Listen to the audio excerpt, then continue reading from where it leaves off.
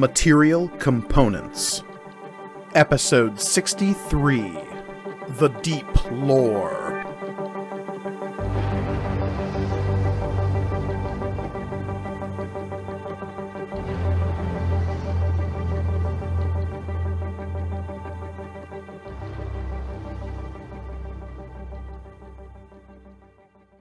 Greetings and welcome to Material Components, the actual play RPG show all about intelligent items and the adventurers who love them. I am your humble dungeon master, Mike Gargoni, and joining me, as always, are my stalwart adventurers. Hey adventurers, how you doing? I have returned. Who's back? Welcome back. Ooh, I don't. Who are we talking? Who is this person? The plains were vast, but I have returned. And that was the best part of the recording of last week, was you guys being like, who starts? I don't know who starts, because it's me. I start. And I'm Olivia, and I'm playing Tears of Cloakbearer, Child of the Outer Storm. I'm Elliot, and I'm playing Cherish Ironstrike, Tiefling Sorcerer. I'm back, baby! Hey everybody, I'm Michael Listman, and I'm playing Sid Emberlight, half-elf rogue. And I'm Reed, and I'll be playing Grawl, a hobgoblin warlock. Indeed. And now that the gang is all back together again, I would like to ask you all the thing I ask at the beginning of every session, and that is, do you all remember what happened last time? We failed to solve a way. Not that time, the time before that. Oh, yeah. Well, that was before that, technically speaking. Will not Witchfinder into... Oh, wait, you haven't listened... I won't spoil that for Olivia. Yeah. She hasn't listened to the whole episode yet. Yeah. It's very good. It's very good. So, we went shopping without Sid. He did some brooding, as he is wont to do. And our good friend Omatep, Duskwalker, is friends with our good friend / the guy we follow around, Darren Dunn. I don't know. Or who follows us around? Friend is a word. One way or the Friend other. is a word. Not sure if it's the correct one. Workplace associate. Yeah. I don't even know if that's the correct I don't think terminology so, there. yeah. Thief and infrequent victim? traveling companion. Yeah, there you go. Yeah. Oh no. And if it wasn't painfully obvious by now, the thief in question was, of course, Omatep Duskwalker. Yes, apparently in his more rascally youth, if he could in fact be more rascally, Omatep did plunder a dragon's lair, and that dragon happened to be one Darren Dunn, or as he has also been called at this point, Dessel Darren Dunn, dragon of, formerly, Toril. I feel like Omatep could have stolen that stuff, like, last week. And I wouldn't really even be surprised. Yeah. Like, wouldn't put it past him. Yeah. I was thinking more about how hilarious the concept of, like, running into a thief in your partner's house and being like, yeah, he deserves this. Like, just how good that is. What a chill reaction. Yes, apparently the golden dragon Valmoradres, who is maybe Cherish's mom, all signs point to yes, but as of right now, that is still a bit of an open question. Yep. Found Omatep in his thieving and let that thief and his monkey companion go along their merry way with a whole bunch of money that belonged to one Darren Dunn. Yeah. Not anymore. Not anymore. Yeah, and Darren Dunn was a Possession is 9/10 of ownership in the law. Something like that. Yes. Something like that. But yeah, upon having their face-to-face, Darren Dunn and Omatep had a bit of a heated exchange that you all managed to diffuse, thankfully. You're welcome. Well, oh, wait, no, sorry. That wasn't directed at me. By lying, which I did again later. Yeah. And also by bluntly telling the truth and maybe sort of revealing the whole Darren Dunn is a dragon thing on accident there. Yeah, kind of outing Darren Dunn there a little bit. A little bit, yeah. Your new Riftkeeper companions were seemingly unaware of the fact that their drunken companion was in fact a dragon. And Except Etsuko. no. Kanaeus. Kanaeus. Kanaeus had sort of put it together at that point. But did Etsuko say, "Oh, that makes sense"? Was that me? Did I say that? I think I said that when I found out. Later, Etsuko would say that she was perhaps put off by Darren Dunn by his draconic essence, though that was perhaps a little bit of backpedaling and saving face on her part. Yeah. But yes, after a successful shopping trip in which you all really didn't buy much in the way of supplies, but did get some crucial information about the termination of devils and the process therein. Yeah. As well as the best practices when it came to fulfilling bargains with Archfey. Yep. Hooray. Single thumbs up from Reed. And not we great. all, after getting regular supplies, we all reconvened at the Queen's Servant. Sid, having done some inner self-searching. Brooding. You can say brooding. Let's call it internal questing. Yes. He apologized. Okay, that's what I'm trying to get at. Is this... Ooh, Oh, is this... I think it might be a campaign first, but I'm not sure. At least a sincere apology. I think this might be a campaign first. Yes, there we go.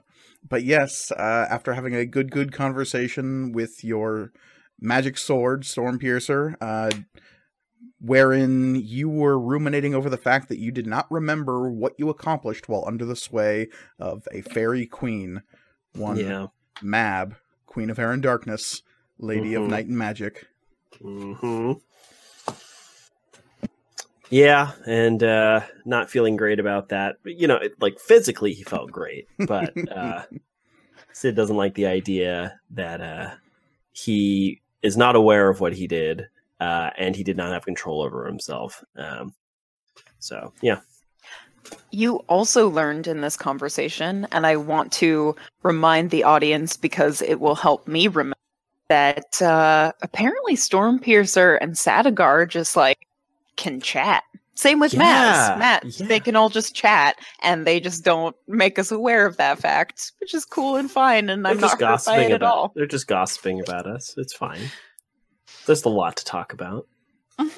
It does raise some questions about the nature of forge-bounded items. yes. Yeah. But least of which you did not concern yourself overly with these grander aspects of the world, as you eventually reconvened with each other, had some very awkward, stilted conversations about whose sisters party members have to murder, and Who are we talking about? Could be anyone. It's weird. We just don't know. It's it's strange. Weird. all weird things. You then had a good night in the Queen's Servant with some arm wrestling and conversations with some Rift Keepers and free drinks, which is apparently a thing that Sid now gets at this establishment. So that's good, I guess. Silver lining there. Tirza didn't hate one drink. Yes. True. If I remember correctly. Yeah. That is true. Progress. Another That's called campaign character growth. That's You know what that is? that's Growth. palate growth. Was it last time? It was last time that Feinbrook tried to open a door, right? That was the Ending on that end. The note. very last thing is after you all went to bed, Cherish stayed up long enough to see that Darren Dunn in fact did return and seemed to be attempting to straighten himself out a little bit before your jaunt into the Eastwood. Which is why I don't feel so bad for trying to manipulate him. Just a little bit bad. Mm. Sometimes it's necessary. Well, apparently it is for ancient The ends dragons. justify the means. Yeah, sure. Yeah. Vigorous shaking cool. of head. Mhm. Vigorous. I'm glad we've all learned that same lesson. But yes, as Grawl went to sleep that night, intent on doing some research in the Dream Archive, while you were met with failure in terms of trying to establish what it was that was stolen from the Kot Bayun by House Adon generations ago that would require the murder of one of their youngest in the modern age, you did discover a strange aperture within that dream archive, and a knocking thereupon. That knock was, of course, being generated by one Phineas Finebrook, and you said, nah. Nah, thanks, we're good. We're good. The, We don't need the any. most Grawl response, which is nah. Oh, no Get thanks. out here. Oh, no, I'm cool. I'm Thanks, good. though. But yes, once again, Phineas Finebrook, who had apparently found a way of creating a door into the Dream Archive, but a door nonetheless that required somebody from the other side to open it. Specifically, the one person who will not do that. Just We Grawl can go writes have tea. like fire exit, alarm will sound on the Do door, not and then open. leaves. But yes, not 100% sure on the ramifications of those actions. Grawl again said, "No, thank you. I don't want any." And yeah, You're good. We've No got plenty. solicitors. Yeah. $50 fee per minute. Phineas Finebrook has been denied yet again. No. So Curses. we find Who's at you the all now. statue, right? Sorry, Mike. You do not know, but in our little cutaway, it was pretty obvious that he was in that strange aberrant statue that you had seen beneath Stormhaven in the Underhaven. To what end? We do not know. Yeah, it's a shame none of those things were investigated at the time. Nope. I looked at it. I it's looked at true, it a you little did. bit. You did. And I go, not today. Bodies. Yeah. Investigate the rooms. That takes time. Sure, we don't It have went- time. But then we complain why we no, don't. when we were fighting Black Cat, but it was also kind of implied that if we did investigate further, we would go fucking crazy. So, This you is know, true. little Okay. column A, little column B. I mean, if we investigate the statue. In the classic tradition of Eldritch horror, knowledge, it requires a price on the mind. The true knowledge requires sacrifice. Better to live in blissful ignorance is what I say. Fair enough. But leastways, we Says find the you all religious now. zealot. Yeah, exactly. We find I you don't all know. now. Those folks from Miskatonic University could solve most problems with Latin spells and big guns, so Fair enough. Where do we find us? Yeah, where do we find ourselves, Mike? Yeah. It is Sorry, the Mike. 8th of So in the Tempest Rest Valley. And you are all waking up, well rested, fully charged, ready to go. Your journey into the Eastwood starts today. Tears, I assume you are the first person awake, as is your wont. Probably. Finding your way downstairs after your morning round of prayers and strapping on your gear and getting ready to greet this next leg of the journey, you find that Darren Dunn has beaten you downstairs, and that is not because he was down there all night in a pool of his own vomit and wine. He has a spread of breakfast laid out before him at several tables that have been pushed together in one corner of the common room down here. And there are got plates breakfast? of eggs and bacon and toast and crispy potatoes and fried tomatoes and basically like any breakfast food you can think of is on a plate somewhere down here in vast quantities. There's biscuits, there's gravy, there is butter, there is jam, there is all sorts of things. Tirza has to stop at like the door, like the bottom of the stairs, and just like put her hand on the wall and do the single silent like, he got us breakfast. That's what I call character growth. Give me an insight check as you see this. Okay. It's all a ruse. Oh, first roll of the night with my brand new Aussie Dahaka dice. That's a nat 20. Nice. Booyah. He does love you. I know. You can see He was just For now. being disapproving because he cared. you know, what we've learned. Manipulation is the best way to get people to change. Yeah. It does seem to work for Tirza, so I don't know. You can see that as you approach, Darren Dunn hasn't noticed you coming downstairs, and he is kind of like nervously looking over all of the plates. His arm is like twitching slightly as he's tapping out some kind of rhythm on his thigh, and you can see that the leg that he's tapping is also bouncing slightly underneath the table. So he's got like a bunch of pent-up energy or a nervous tick of some kind. And he's like looking over everything, and occasionally he'll reach up with his other hand and grab a glass of water, and he'll like drink it, and you can see him grimace slightly when he drinks the water. Yeah. And then he puts it down. And occasionally you'll see him lean over and like move a plate slightly. So that like for some strange mathematics of breakfast that he's worked out in his head, the plate needs to be a quarter of an inch to the left. The mathematics of breakfast are very important. I will come in and I will sit down across from him, but not like directly across from him, like a person space away, so that if hypothetically someone that he was hoping would sit directly across from him came down and sat next to me, who also happens to be my best friend, it would make sense and be not awkward and weird. Okay. Yeah. Oddly specific. You know what?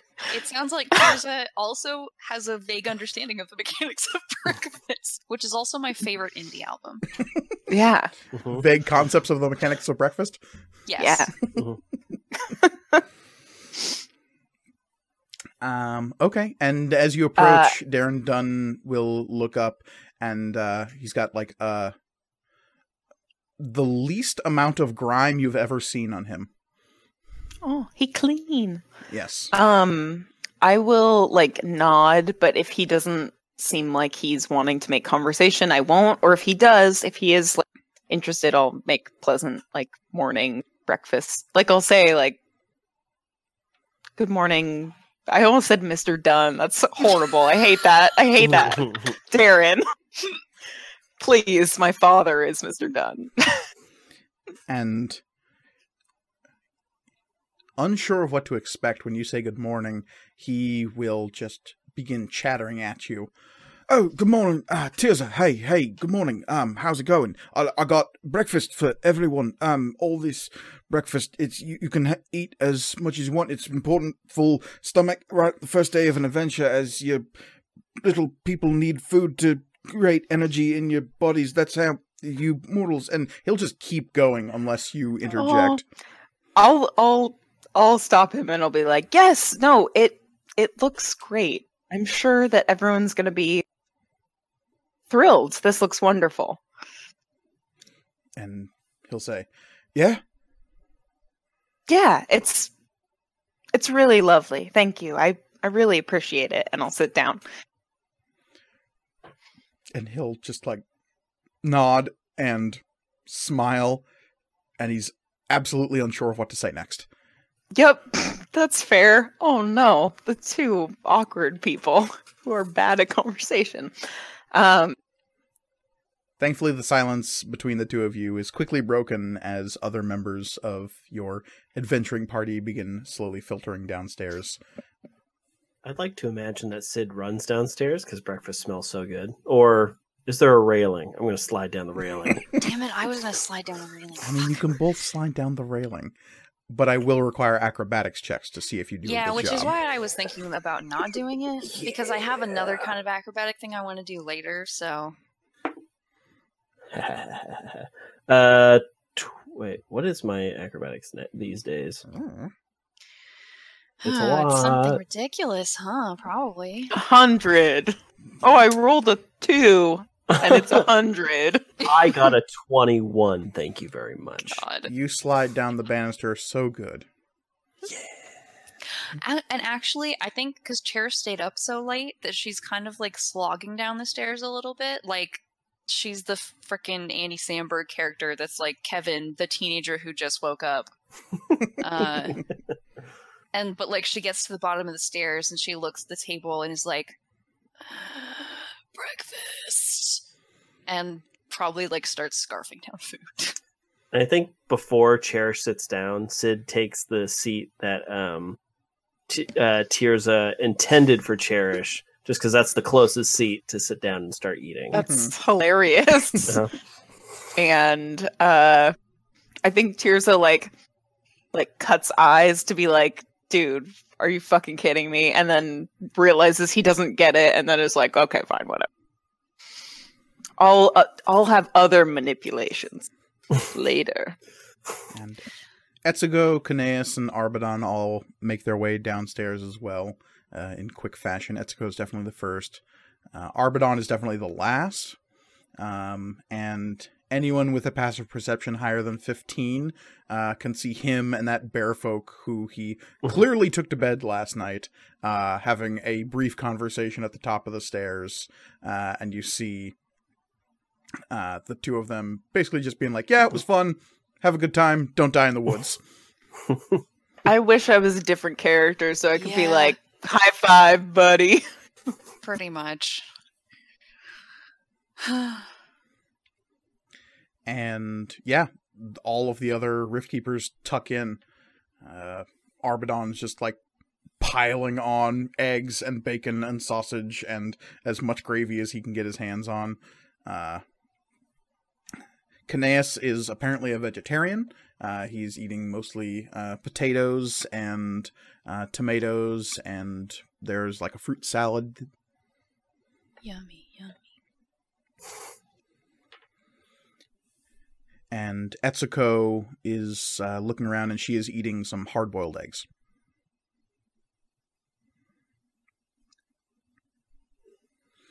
But yeah, other than that, breakfast is delicious. Sounds delicious. I could really go wanna for go some to breakfast food right now. I'm thinking about going Aren't to you Camp 8. actively Like, I'm eating? thinking about Camp 18, and I'm like, oh, I need to go to the Ghost. So, breakfast maybe lasts 40 minutes as you all tuck in. Arbadon definitely warns, don't get too crazy full because you've got a full day of walking ahead of you. Hmm? Oh, see, I thought he was going to say, don't get too close to me while I'm eating. You might lose a finger. That too. Yeah. Cherish is like, yeah, sure. A full day of walking. See about that. As you are all getting ready to leave, are there any last-minute preparations you need to do? Let's see. Did I do anything with my horse? You did not. You You sold did not it. make a Oh, final you decision didn't? on that. Nope. Yeah. No. I've got to go sell Aiden.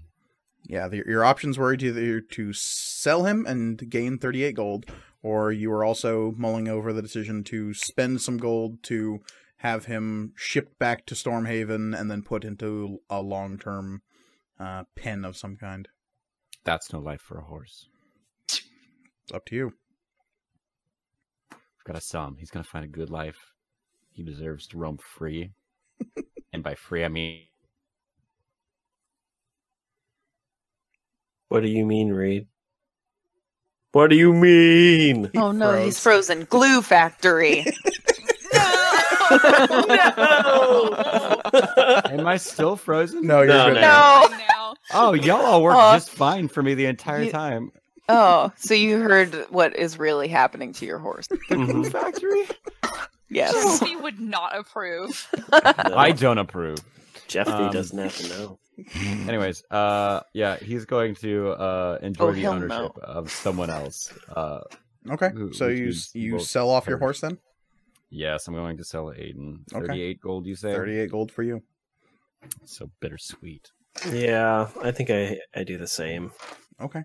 So your first stop then is the stables to sell off your horses and reacquire your giant shield guardian. Yes. Okay. I think while everyone is doing that, I will like send out a little like telepathic like, hey, we're getting ready to go, Carrie. And she'll Do you just wanna like come here? wander back towards you out of the middle distance. Awesome. As she does. My beautiful enigmatic friend. Cool. The rest of your team will meet you up in the center little patch of grass in front of the stables where you found Hank Montgomery just a couple days ago. And from there, the road leads, as it is, eastward into the Eastwood. I very proudly present the long forgotten Hank Montgomery when everyone arrives. Darren Dunn is definitely already waiting for you all there when you exit the stables. Everyone else is beginning to filter in. You see that Arbadon is coming from the north side of town. Apparently he had some last-minute Barkwatch business to take care of. Etsuko is coming towards you, though she is clearly, like, really, really self-conscious about being out in public. She keeps giving glances to the left and to the right, and every time somebody is eyeballing her from across the street, she seems to be actively aware of that fact. I was gonna ask, how common is that people are like giving her the evil eye?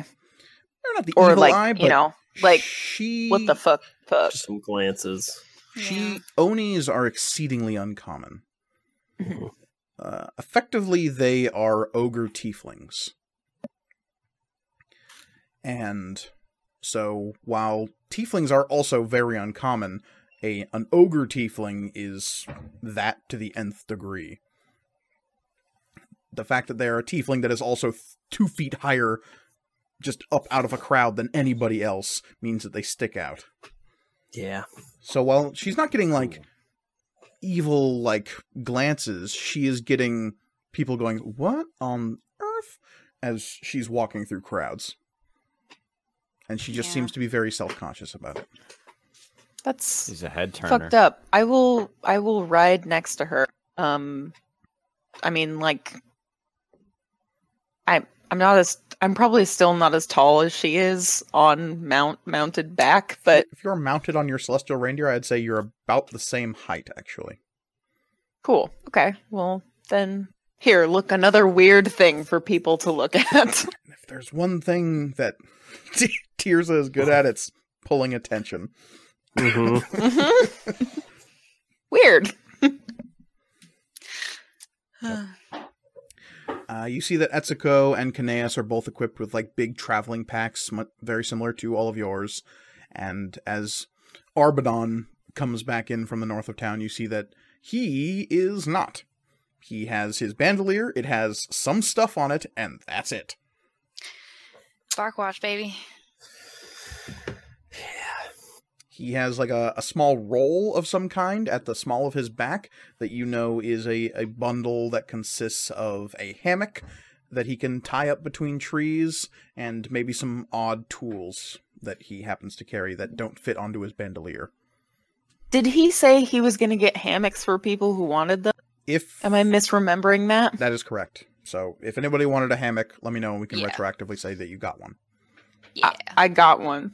I got one. I want one. Just to let you know, the how- hammock means that you're not sleeping in your tents. That's What fine. are- I'm what's in a the hammock. mechanical difference between that? It just means you're going to be exposed and outdoors. And you're less grouped up when you sleep at night. So I leave that decision to you. Tent. But it's cooler. But it's cooler. Right, So- the fact of the matter is, you're going to have your tent and bedrolls with you regardless, unless you wanted to throw them away right now, which is an No. option. No. I go to the Everyone wants nearest a dumpster. hammock just because. I pull our bedrolls and tent Cherish out of the bag of holding and I throw them into the street. No, Yeah, and that's the thing. You've got your bag of holding that is not particularly full, so Yeah. that's weight true. isn't necessarily an issue, so you can all have hammocks as well, and judge it when Let's you go do to it. bed at night. nice. Riverboat camping Good trip. call. Okay, so you know that you're... Wait, I want to do my thing. What's your thing? I'm gonna vault up onto Hank Montgomery's shoulders before we leave. Right. How's that go? We'll find out. Oh, this is the acrobatics check. Yeah. Oh, got it. I yell like, Hank, take a knee, and then I like get a running leap to get up on his shoulders. You gotta trip and chip stupid. a tooth or a horn. Stupid and bad. Hey, I approve so hey, much of this. Hey, That's this a, is that's a 17. Ooh, nice. So, it's not as graceful as you want it to be, but it is definitely a quick leap and a straddle of the low, blocky head of the long-forgotten Hank Montgomery. Again, to describe the Shield Guardian, it is this huge, wide, humanoid form with shorter than average legs, a massive torso that is almost rhombus in shape, with massive arms coming out of it. The ligatures that make up its joints are made of this strange fusion of corded metal and wood. And there is a central panel that glows with a low scarlet light that you know can open up and reveal a gemstone that can store a spell in there, which I believe has the fly spell loaded into it at the moment. Currently, yes. Does, yeah.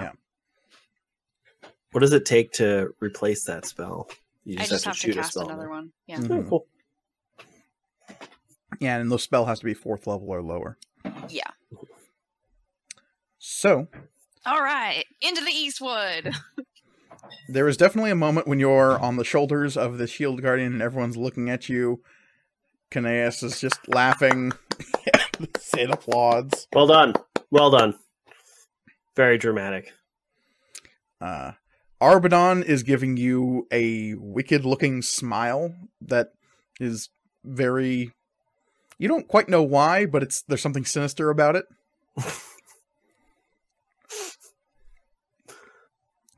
And Etsuko is looking at you, and she's more consumed with the Shield Guardian. She's very impressed by this automaton. Yeah. I killed a guy and I took it. We're just all trying to make Etsuko look normal in comparison. So Pretty much. And yeah, Darren Dunn and Etsuko are definitely very curious about where this thing came from. No idea. She Funny killed story. a guy and then took it. it was trying to kill us. It Now was we're trying to best kill us. It was trying to whisk me away into some weird... Wait, it hadn't actually cast any spells yet No. to, like, open any portals or anything, but yeah. It tried to kidnap me, so I blew it up and I took the Shield Guardian. Well, you have now translated the Mechanical Mage's spellbook, so you have some idea of what they were trying to accomplish based on some context clues within that spellbook. This is true. And did I identify the language with like having that potion, or was I just able to comprehend it? Just comprehend It it. was- Omatep Okay. identified the language for you. You he did, described didn't he? it as being like sort of like draconic, is that correct? Yeah, it's vaguely draconic, and Omatep seemed to be of the impression that it is actually just common from a different world. Okay. Right.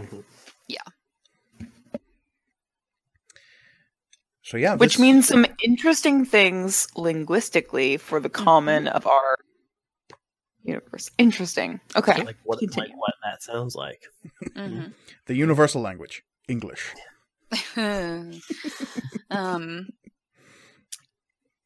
So yeah, I'm like explaining we're like explaining all that as we foray into the woods. All right.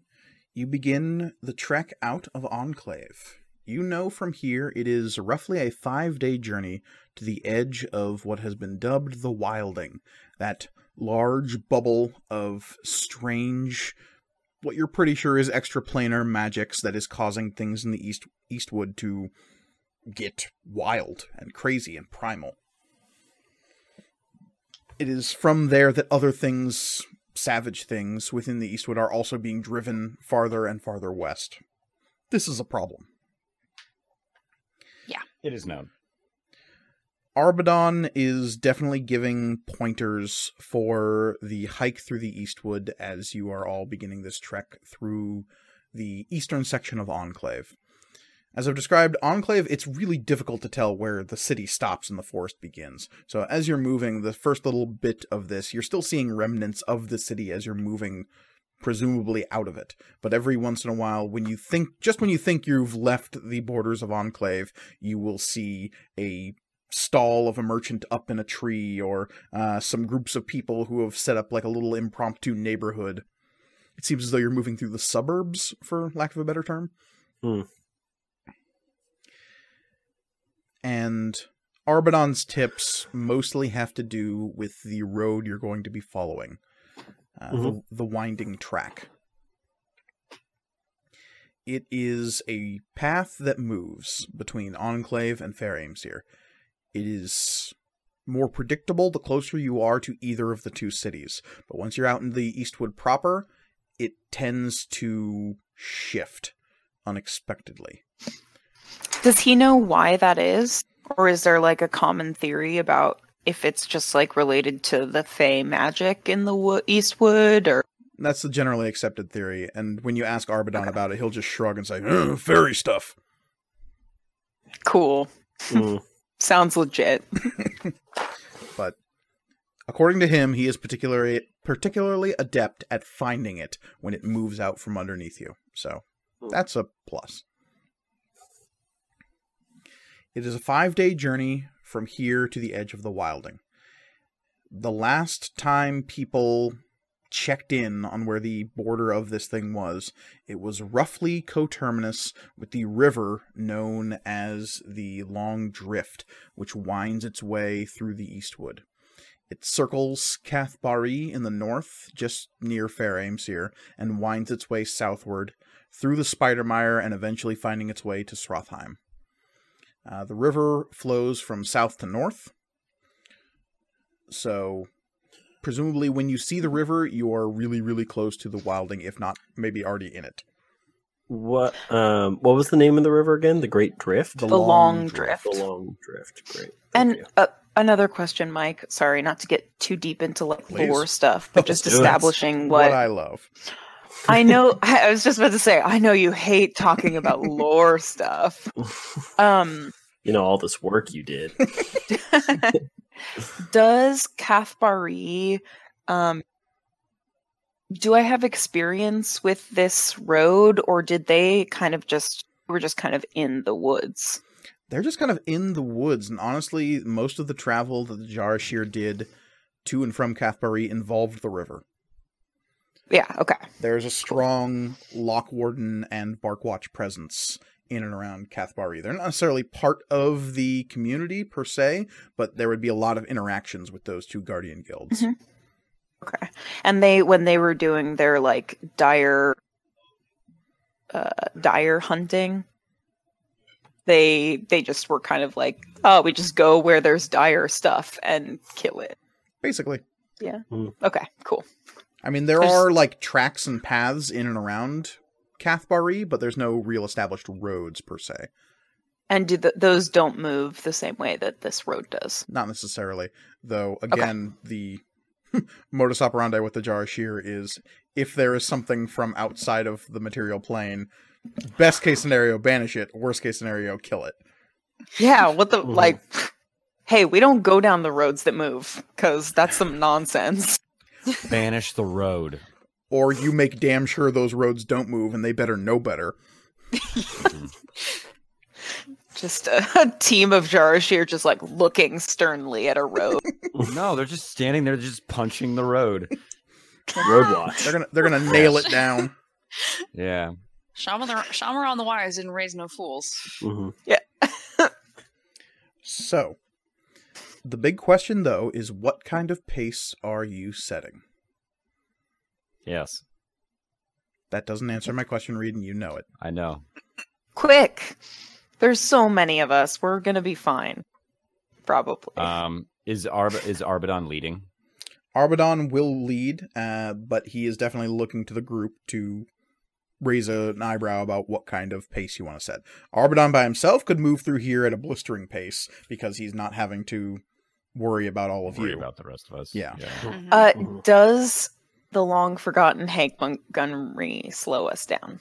I just totally mangled his name. I'm sorry. It's okay. Call him Hank for short. His speed is 30 feet. Okay. Oh, Same as ours then. Yeah, for now, no. okay. I hate the way he says that. We might need to run later, so. We also might need to like go through tiny little like areas or heavily like forested. Forested. So Don't I'm just speak like, to me or my son ever again. And again, for He's size your super reasons, the long forgotten Hank Montgomery is a large creature. This thing is as tall as Etsuko, if not a little bit taller, and it is twice as broad as anybody in the party, including Arbadon. Damn. We have long forgotten Hank Montgomery walk in front of us and creates a tunnel through the foliage, Ooh, that's thus not a easing bad our plan. passage. And it quickly becomes clear once you're getting out of the city proper, you moved for a couple of hours now, why Arbadon was smiling so broadly at Cherish when she mounted the long forgotten Hank Montgomery. And that is low-hanging branches. Oh, my horns. I'm sitting like this. For our audio listeners, I'm crouching. just like scrunched up. No. What we got to do is fashion one of those chest front A poop- baby carriers. Papoose Yeah. me. Oh my god, a papoose. So yes, Cherish, But for Cherish.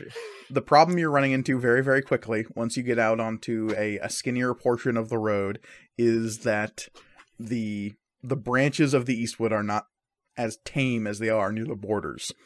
Once you've been traveling for a few hours, probably a little bit past noon, branches begin like sweeping down at you. The rough bark and pine needles definitely like start becoming abrasive. And while they're not an impediment to the long forgotten Hank Montgomery's upper torso and head, your fleshy face and eyeballs, man. if you want to try to like weather the storm, you may. No, I'll get down. Question. Argon, you could have said something. No, this is funnier. Yeah. Like ecology wise and like foliage wise, like what kind of trees are we dealing with here? I'm just trying to paint myself a We mind. got conifers. Yeah, we got conifers. We got got some sort of conifers. deciduous. There is a great many pine trees on this chunk of the woods. You also see that here and there the area will be dotted with these enormous oaks that seem to be green regardless of the time of year. The forest here is vibrant and it is full of all sorts of trees. Occasionally you'll see little copse of birch, spots of white off in the distance. The undergrowth here, as you move into the thicker parts of the wood, is almost non-existent because the amount of sunlight that gets down through the canopy is Yeah. very minimal. How dark is it? It's just very well shaded. It's Okay. not like encroaching darkness or anything, but it is just, That's- yeah. Ferns and Like an other small overcasty plants day, kind have a of. very hard time surviving underneath these huge trees. No one really casts a shadow down here, right? Not Just not necessarily. enough sunlight. I mean, you'll have shadows here and there. It's like walking in a forested park where, I mean, there's lots of trees atop you, so there'll be beams of sunlight coming down here and there. There's plenty of dramatic god rays off in the distance. Didn't you say this may have been several episodes ago, but wasn't it something along the lines of there's something weird about this forest, about there being different patches of trees that you wouldn't ever find growing next to each other. That is also what I was It's just all getting kind at. of weird, Is a hodgepodge. Yeah. occasionally you'll see trees that you don't expect, like a willow or something, just randomly in this forest. And there will be little patches of trees that are completely out of place here. You're telling me the forest is magic. I am telling you that, in fact. Okay, cool. Hell yeah. Even the trees are cramped in this valley together. As you are walking, like I said, until probably around noon, you slowly begin to understand what Arbadon was talking about this path moving. You're fairly certain you'll be walking down the center of this road, and it's a wide enough road. It seems to be wide enough to accommodate a couple of carts passing each other. But you think you'd be walking down the center of it, down a straight section of the road, and then maybe a few minutes later you'll look down and you'll see that you're near the right edge of the road. And you don't remember, listing to the right. You don't remember turning at any point, but somehow the road is just moving beneath your feet. And you'll readjust and you'll keep walking, and it's not a big deal. It's just a little disorienting. Weird. Uh-huh. And as you're moving, I need everyone to give me a perception check. Excellent. I haven't Did we establish that we're going at a normal pace? We didn't say anything, but, I assume normal Like pace normal. simply because the Shield Guardian has a set speed. Oh, yeah. Yeah. Oh, that's fair. He doesn't have a turtle or a hare setting on the side. Stay away. Keep your fingers away from the blades. He's a deer brand Shield Guardian. Yeah. Nice. 22 for Sid. Nice. I got a 13. Can I? No, I can't roll for the Shield Guardian. No. 10. Grawl got a 9. Okay. Grawl, roll me a d12. What this is going to do is Bay nonsense. whoever rolls the lowest on these perception checks throughout the day and throughout the night are going to be rolling on my random encounters tables, which is what is going to determine the things you're going to run into along your way in the Eastwood.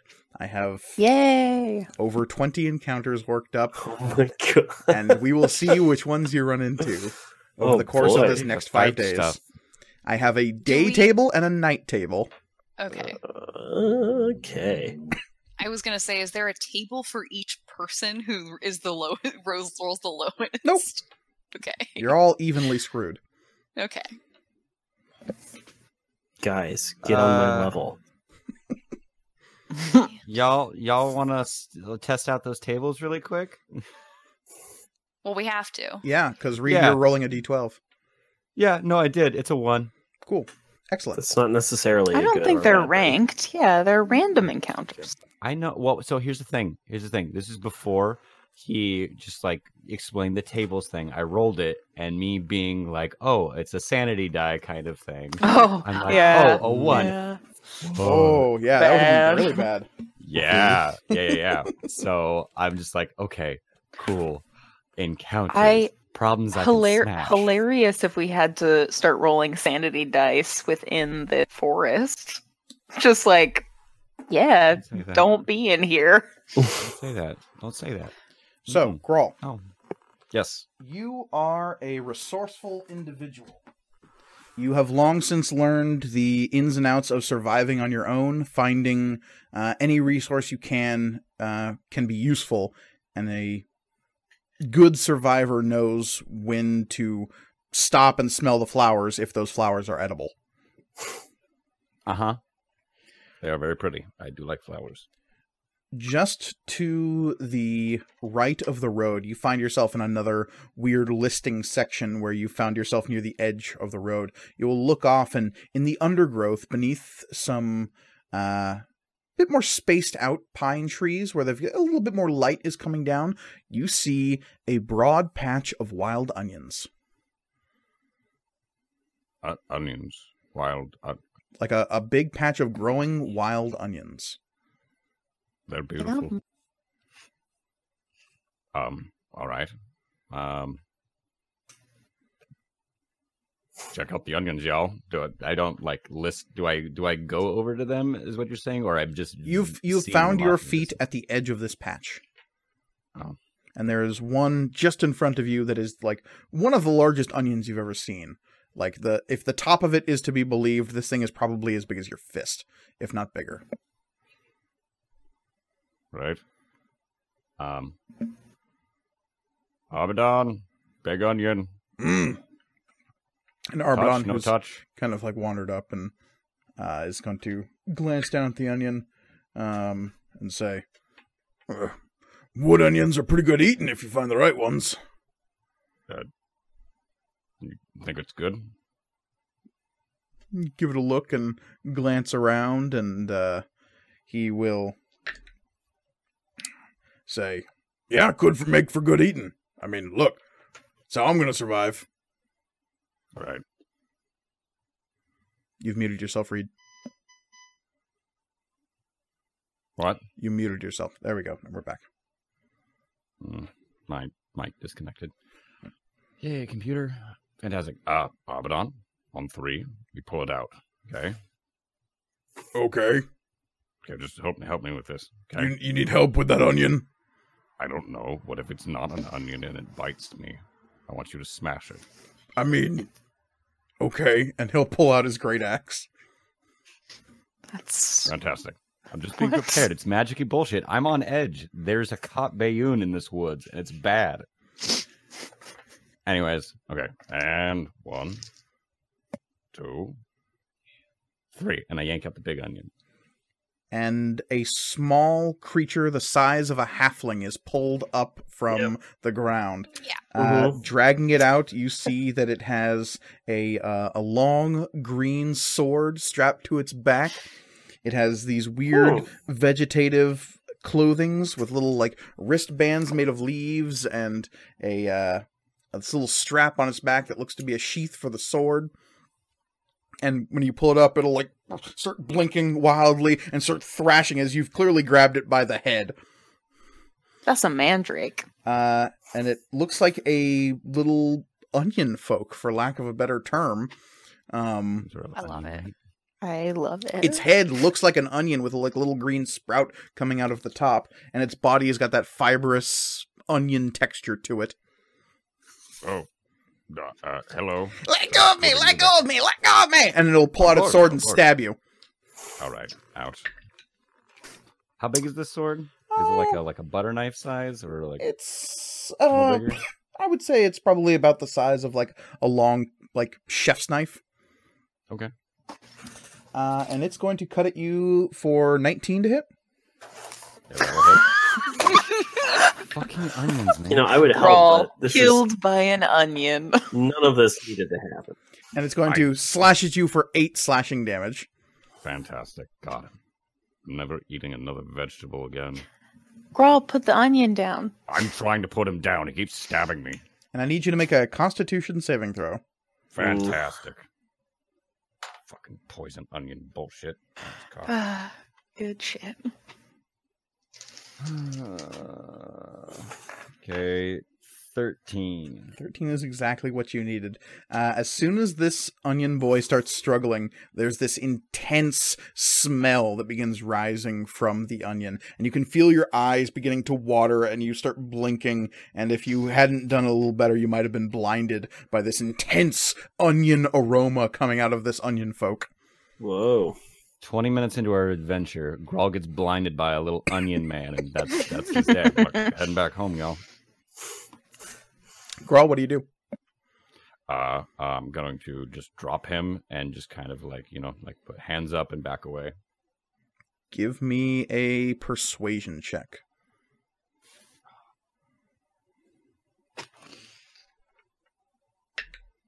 Uh, 18 plus 4, 22. Okay. The onion folk will like point its sword at you. Its little green, tiny little eyes on its head, and it's got this tiny little slit in the onion for a mouth, and it will slowly back away from you. keeping its sword drawn and pointed at you. And as it's moving backward, it's beginning to kick other onions in this patch. And you can see more of these onion folk kind of just like rustling and coming up out of the dirt and like looking around. And it'll chatter something in a language you don't understand down at these onion folk. Does anyone God speak damn it. Sylvan? Sid, don't you speak Sylvan? I speak Elvish. Oh, that's right. Yeah. It's vaguely Elvish, but it's not quite. Yeah, no. Does one of our companions speak Sylvan? Huh? Canaeus. Canaeus is just looking at all of this with the biggest fucking grin on his face. Yeah. I mean, me too, but Etsuko will rush forward and say something in their chattering language. Okay. And she will, like, raise a hand and start talking to them, and then you see that she transforms and looks like the largest onion person you've ever seen. oh, Oh. somehow even cuter than she normally is. It's Mary. vaguely reminiscent of those giant radish spirits from Yeah. Spirited Away, but an Yeah. onion. And the onion folk who are rousing from their rest, and you can see now that there's about 15 of them that have popped out of the ground here and are beginning to look around. Some of them have tiny little short bows that seem to be ended with sharpened stems of roses that are rose petals fletching their bows and arrows. What you're saying is they're So adorable. cute. Oh, they're adorable, but they also look Oh, hell yeah. very, very effective and deadly. Yep. Death from the ankles down. And Onion I Etsuko love will onion. say something else in their chattering language, and the onion folk will all glance around at each other and then begin to nod, and their chieftain will stride forward, and you see it's an onion who's had like a strip peeled down off of the onion to look like almost a scar across their Hell face. yeah. Oh my god. Say Oh. something in its chattering tongue, and Etsuko Onion will say something back, and then they will bow respectfully to one another, and the chieftain of the onion tribe will wave a hand, and the rest of the onion folk will fall into line, and they will begin trooping off into the woods. Oh, That was amazing. cherish waves at the little onion people. What language was that? And Etsuko will transform back into her Oni form, and she will say, "That was Sylvan they were speaking." Oh. What spell was that? It was not a spell. That is... You can just do that? So can I. Oh, I shut just up, have to have Sid. I just have to have a bucket hat. Okay, well, yeah, so you can't just do it. We had to pay 600 gold to do it. It's basically the same thing. Not even sort of. Not even sort It's of. very similar. I Put the tried- hat on and put the hat I on tried- and try to be an onion person. I try to turn into an onion person. And you can turn into an onion person. But you still have. But you were still wearing a bucket Still wearing a hat. bucket Yeah. hat, yeah. Uh-huh. Y'all jealous? No. Very much no. Not even sort of. I bet I look real cool. They didn't even need the costume to smell like an onion. It's really weird. Yes, it is something my people are capable of. Is shape-shifting is an ability we possess. That's That's very incredible. All folk with infernal heritage have their own powers associated with their lineage. Oh, she has fire magic like crazy. Like a lot. Yes, that is one of the more common ones. But cool. Yep. my heritage allows me to take the shape of anything I choose. Though it can be taxing at times. Cool, And cool. Arbadon will pat Etsuko on the back and say, "Yeah, good job. Those Alamites can be a little stinky if you walk on them too hard."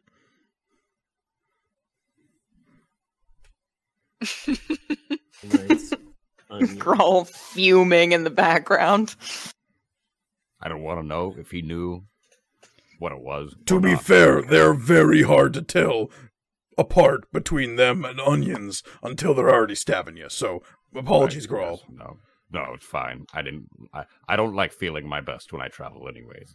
It's not common. You took damage, right? Yeah, Oh, I will lay on hands you for the Cool. full amount, whatever it is.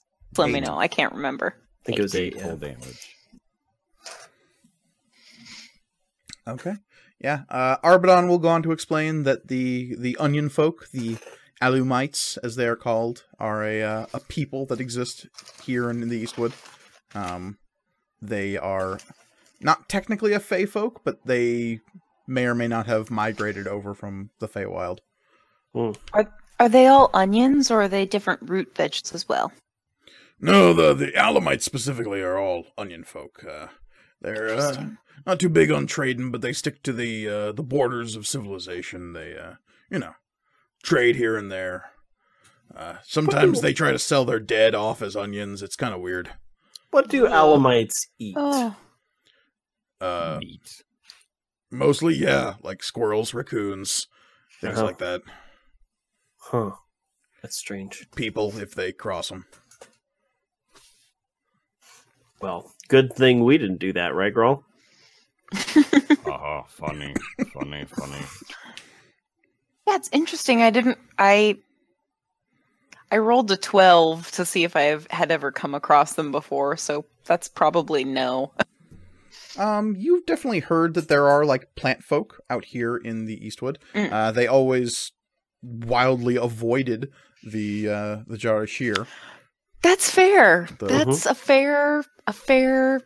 good.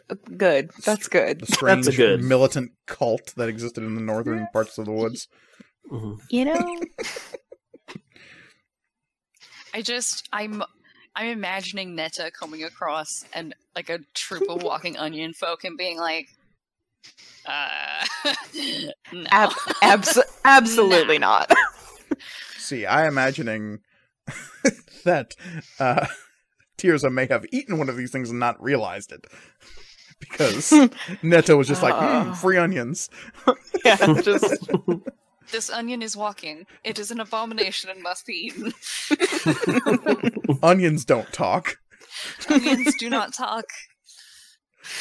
Tirza, look Yeah, at this giant onion I found. With a mouth and a tongue hanging out and everything. With It's a weird. mouth. Don't worry about it. Yes, that is a squirrel tail hanging out of the mouth. Get Like a my weird kid onion punching turducken. hand ready for these onions. She does have one designated for kid punching. Yeah. This is Call true. back to episode 1. Yeah. So, you all continue through the day. Is there anything you would like to accomplish as you are making your way down this first little chunk of the Eastwood on the 8th of So? Any conversations you wish to have with any of the NPCs or your forge-bound items? Or do you walk in low, companionable chatter?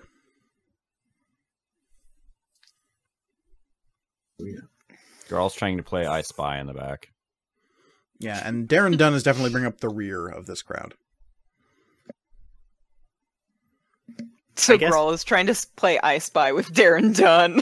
Mhm. Yeah. Jesus. And Darren Dunn is trying his best to play along. Oh, Oof.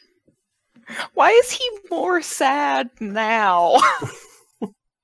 When you say trying his best, do you mean like he doesn't get the game, or he's just very not interested? He By the latter. is... Little column A, little column B. I would say that Grawl is like not great at just like describing what he is seeing. So like when I say he's trying, It's I a mean thing. I see a thing. I Spy. Oh, we're free. past it. It's like an object. you've been touching. I spy with my great, big, powerful eyes. I have the best That are eyes. also My eyes see magical. everything. The biggest eyes. You've never seen I eyes have like the biggest these before. eyes of anyone in the valley. Yeah, I don't know if we need that in this podcast right now. No, we don't. We have too many supervillains as it is. Yeah.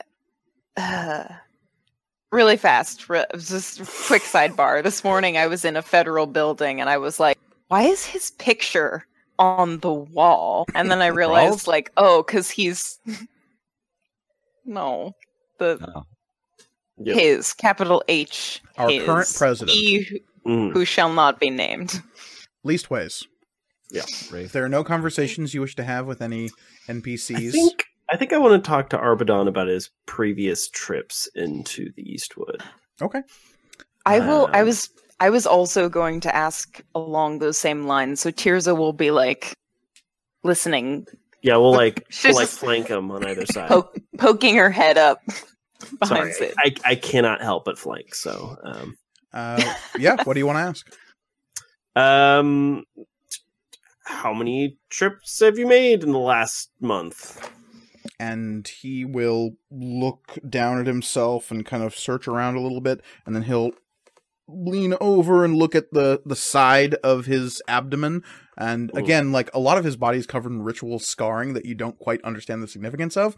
But when he glances down at there, he seems to be counting something within the spirals and curves of this maze-like pattern that is cut all over his body. And he'll say, In the last month, 3 times. 3 times. Okay. When you have made this trek, how many of those times did you come across, like, the dire plague or creatures affected by the dire plague? Well, there's creatures that are affected by a dire plague all around us. For all we know, there's a dire squirrel up on the trees that we just can't see. It's actually kind of a big problem sometimes, especially It's true. closer to the edges of the Eastwood. Dire raccoons and possums getting into cities and stuff. The main focus of the entire community of Cathbari is pretty much entirely dedicated to eradicating the Eastwood of dire beings. And also abominations that wander in from other planes in other ways. It's just burning down the forest. That's what they're playing. Yeah, I haven't had much, I don't get out to Cathbari much. I've been out there once during my training, but, yeah. No offense, Tirza. Your people kind of freak me out. We're rather laissez-faire about the idea that the valley is coming to an end, so I understand. Yeah, so is that, like, that's not real, right? Like, Well, I mean, look at what's happening around us. I mean, it's very clear that the valley as we know it is going to be undone probably sometime soon based on the rate of change that we've seen in the past few months. I mean, but that's what we're for. We're gonna save the day and stuff. We're heroes. Well, Yeah. this time, sure. And Really Arbadon will, like, look over at you, Sid, being like, is this, like... She's great at parties, yes. Oh, okay, yeah. And Tirza will laugh because she doesn't like. She's pretty sure that Sid's making fun of her, but she doesn't actually know. So she's just like, "Yeah." behind you can also hear Caneus laughing. Goth and plate mail. And Arbadon will say, But yeah, I've only ever run into a few, like, really bad dire creatures. Ooh. Had to fight a dire mountain lion once. That sucked. and he'll, like, Yeah. point over at like a blocky scar that's underneath his left pectoral, and he'll, like, point towards... There seems to be, like, when he's talking about an event, he will point to a more angular section of the maze, and when he's talking about, like, more day-to-day stuff, he'll point towards more loopy, circular parts of the maze. Interesting. What designates being worthy of becoming, a mark? If you don't mind me asking, that might be very personal. Oh, I mean, it's kind of it's a Minotaur cultural thing. It's, when you think an event has some sort of significance, and he'll lean down and point to kind of the side of his abdomen on the right side, closer towards his back, and you can see that there's some fresh cutting there that is covered by a poultice. And he'll say, and that's that right there. That's for today, because we're coming out into this big journey, and I'm sure I'm going to be doing something on the small of my back because I'm kind of running out of space in the front here. How do you reach back there? How does that even happen? I mean, you go find another Minotaur to help you out. It's got to be a Minotaur, though. Ideally, yeah. Okay. They've got the right tools for it, and they know the significance. I mean, I've got a sword. You don't. That's not how you ritually scar Sid? a person. Okay. But just offering. So if you need help with and that. Stormpierce will say, "I have caused many scars." It's true. It's and very true. Arbadon will look at you weakly and say, I'm good, thanks. Okay, Yeah, okay. no, it's like Offers on the table. it's I don't know. Honestly, I've never been inside of a labyrinth, but apparently that was like a thing for our people a long, long time ago. Like the labyrinth. So it's sort of a representation of our life is moving through the labyrinth of life. What happens when you... Oh, well, yeah. Yeah. Never mind. Yeah, and at the end you get out, So to speak. so to speak. Um, Yeah. None of our companions have forge-bound items. Is that correct? You That do we've not been able know. to notice. That you've been able to notice. It looks as though... give me a perception check. Let's see if you've picked up on what their forge-bound items are. Is that just for Tirza? That is... I mean, if anyone else wants to have looked around and tried to figure it out. Again, that's one of those There things where is- it's like, you don't necessarily go out of your way to ask what people's forge-bound items are. Yeah. It's No, like, which is why I didn't. but if it can become obvious if you are being observant. Yeah, I think I think Sid would probably take a look. That is a natural one. So Hmm. I think I've figured out every bound items and they're wrong. Great. You are pretty sure that Arbadon's axe is his forge-bound item. Nice. Okay. I got a 12, so much better. Yeah, there's like a certain cultural way in which people will like have brief asides if they're talking to their forge-bound items. Usually, if it's telepathic or emotional, you'll see somebody like the general rule is like you tilt your head to the side if you're listening to your forge-bound item, just so people around you know what's happening. It's considered polite. There's probably like Tirza. I mean, I narrate like Tirza touches the cloak a lot when they're talking. Yeah, people There's usually have some probably kind of stuff like that. physical sign. And you've noticed that Etsuko and Arbadon both definitely do, but if Kineas does it, you've never seen it. Okay. And you know for a fact that Darren Dunn does not have one. Yeah.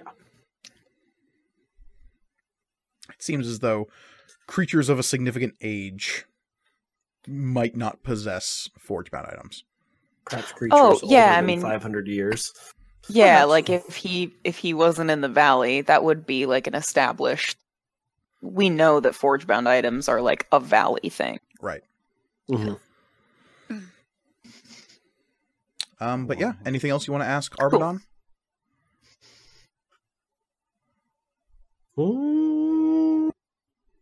Not that I can think of. Oh, I'll ask. Has he ever been to Fair Aimseer in his like before this whole thing went down? Oh yeah, a bunch of times. Used to Oh. part of my I guess job is guiding people down the road.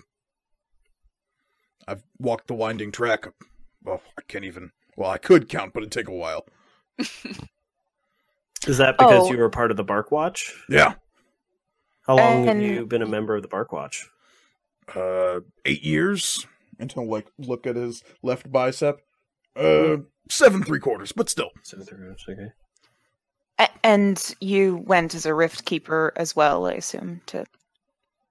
Was there was like there some like Well, training thing? I've only been a Rift Keeper for about 4 years now. Oh. I was told not to mark that on my body because other Minotaurs That can makes figure that sense. out. Yeah. I still don't feel great about it, and I'm going to try to get that sorted out later in my life, but yeah. So we're not. You could do it somewhere that's not exposed.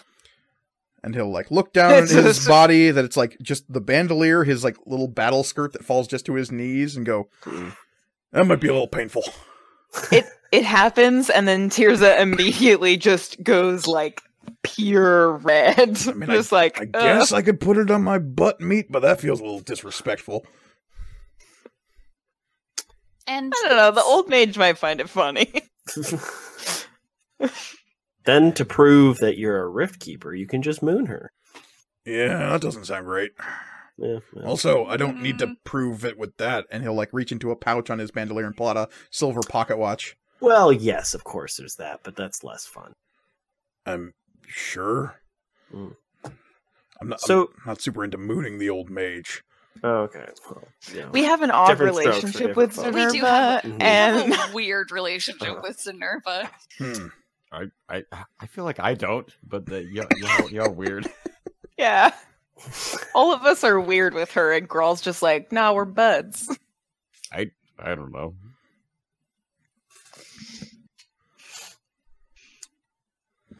We're all children, so Yeah. except No, Grawl. I y'all mean, three. yeah. Yes. Did you undergo any training as part of the Rift Keepers specifically? Oh yeah, absolutely. Spent What- 6 months in Fair Aimseer. And that was the training, and that was mostly learning how to seal up rifts, or is there more to it than that? It's a lot of that, don't- and like getting told a bunch of stuff about the multiverse. I don't know why I'm lowering my voice. We're out here alone in the woods, and everybody knows. So, Yeah, right. Well, never know who's listening, I guess. And he'll like glance up into the trees, and you can see that there's a squirrel just eating a nut, and then it'll stop and look at you both, and then go back to eating the nut. Ugh. Suspicious. and he'll say, "Yeah, spent 6 months in Fair Aimseer. Did not care for the liquor. Oh yeah. A little too fruity for me.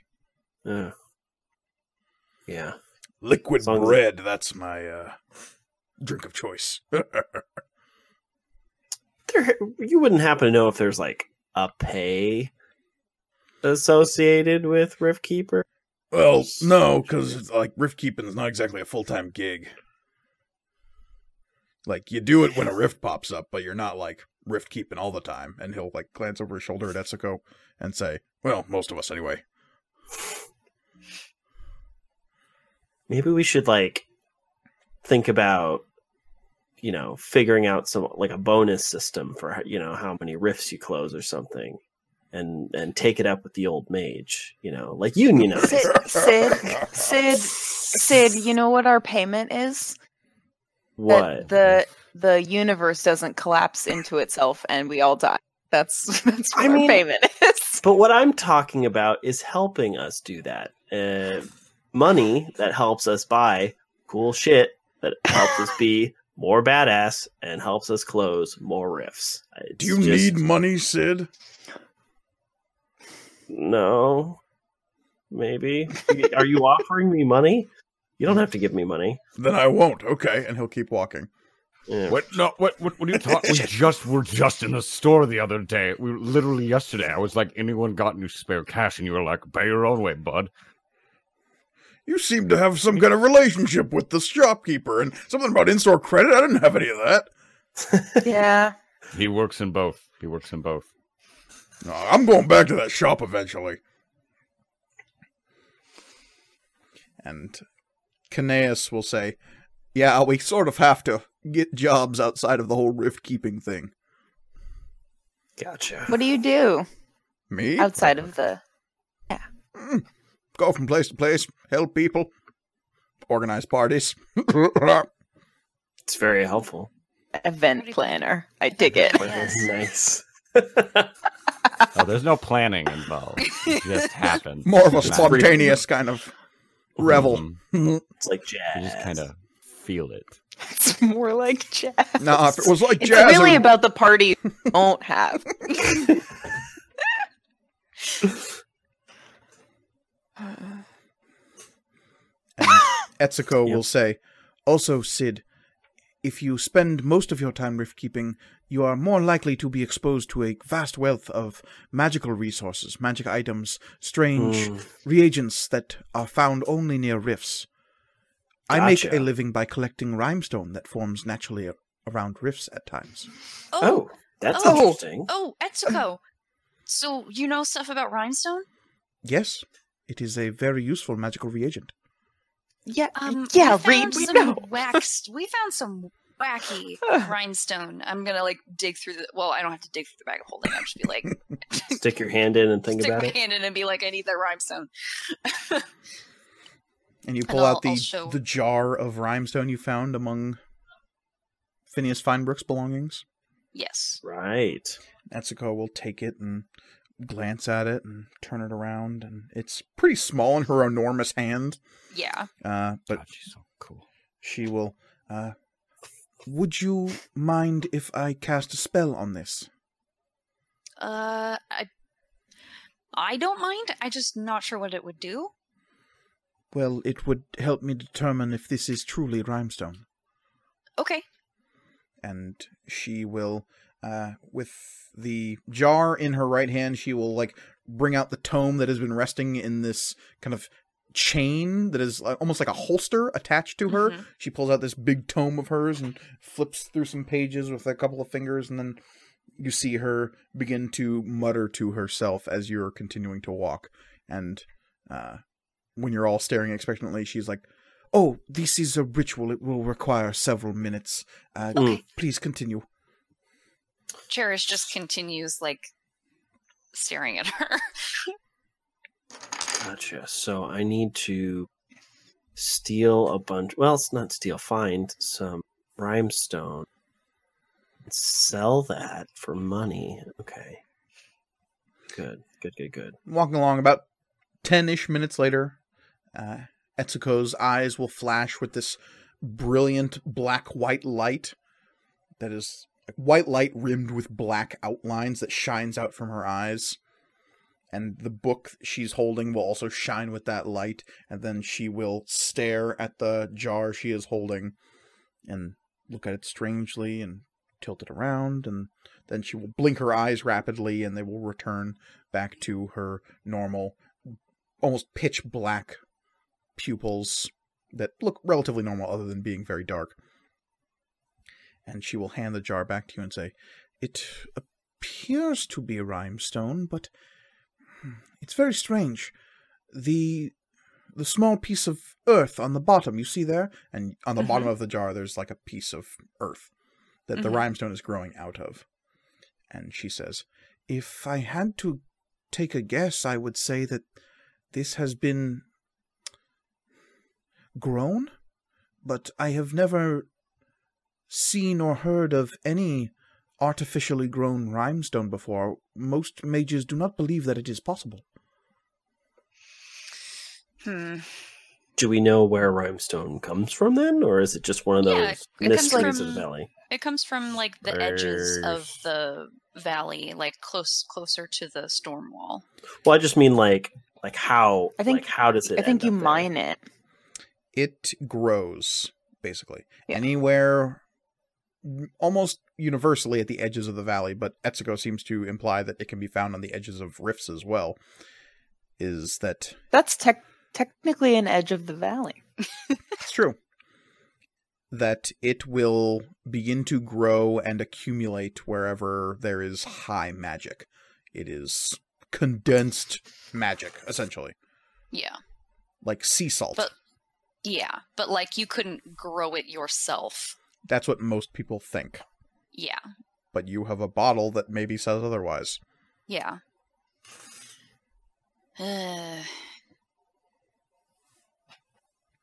And Etsuko will be very curious where you got this bottle. We got this off of just a horrible man. Like Imagine if a turd had legs and walked around. And a dumb face. And Etsuko can't help but like glance back at Darren Dunn, but then look back at all of you. Oh no, not him. Wow. No. He's Oh, He's a no, I silver wouldn't even turd. put- Okay. Listen, I got my issues with Darren Dunn, but I wouldn't even put him in the same category as this fucker. And you go on to regale Etsuko with awful, awful stories, somewhat embellished, about Phineas Feinbrook. Mm. And that is how... Grawl just shouts from the back like, "He sucks!" every so often. You made The me bleed from my face. worst. So yeah, the rest of your day passes pretty uneventfully. The 8th of So, as you move through the woods, barring the strange occurrences of having to reorient yourself on the road every now and again, the road is fairly straight. And as evening approaches, Arbadon calls a halt to the day and lets out a weary roof and pulls a big drag from his water skin. It's like, okay, find a good place to camp, but just know that when we wake up in the morning, the road's probably not going to be there. Okay. So you've got a couple of options. You can either try to find a denser piece of foliage to give yourself some cover, or you can try to find a more open patch underneath the trees to have a more comfortable campsite. Mm.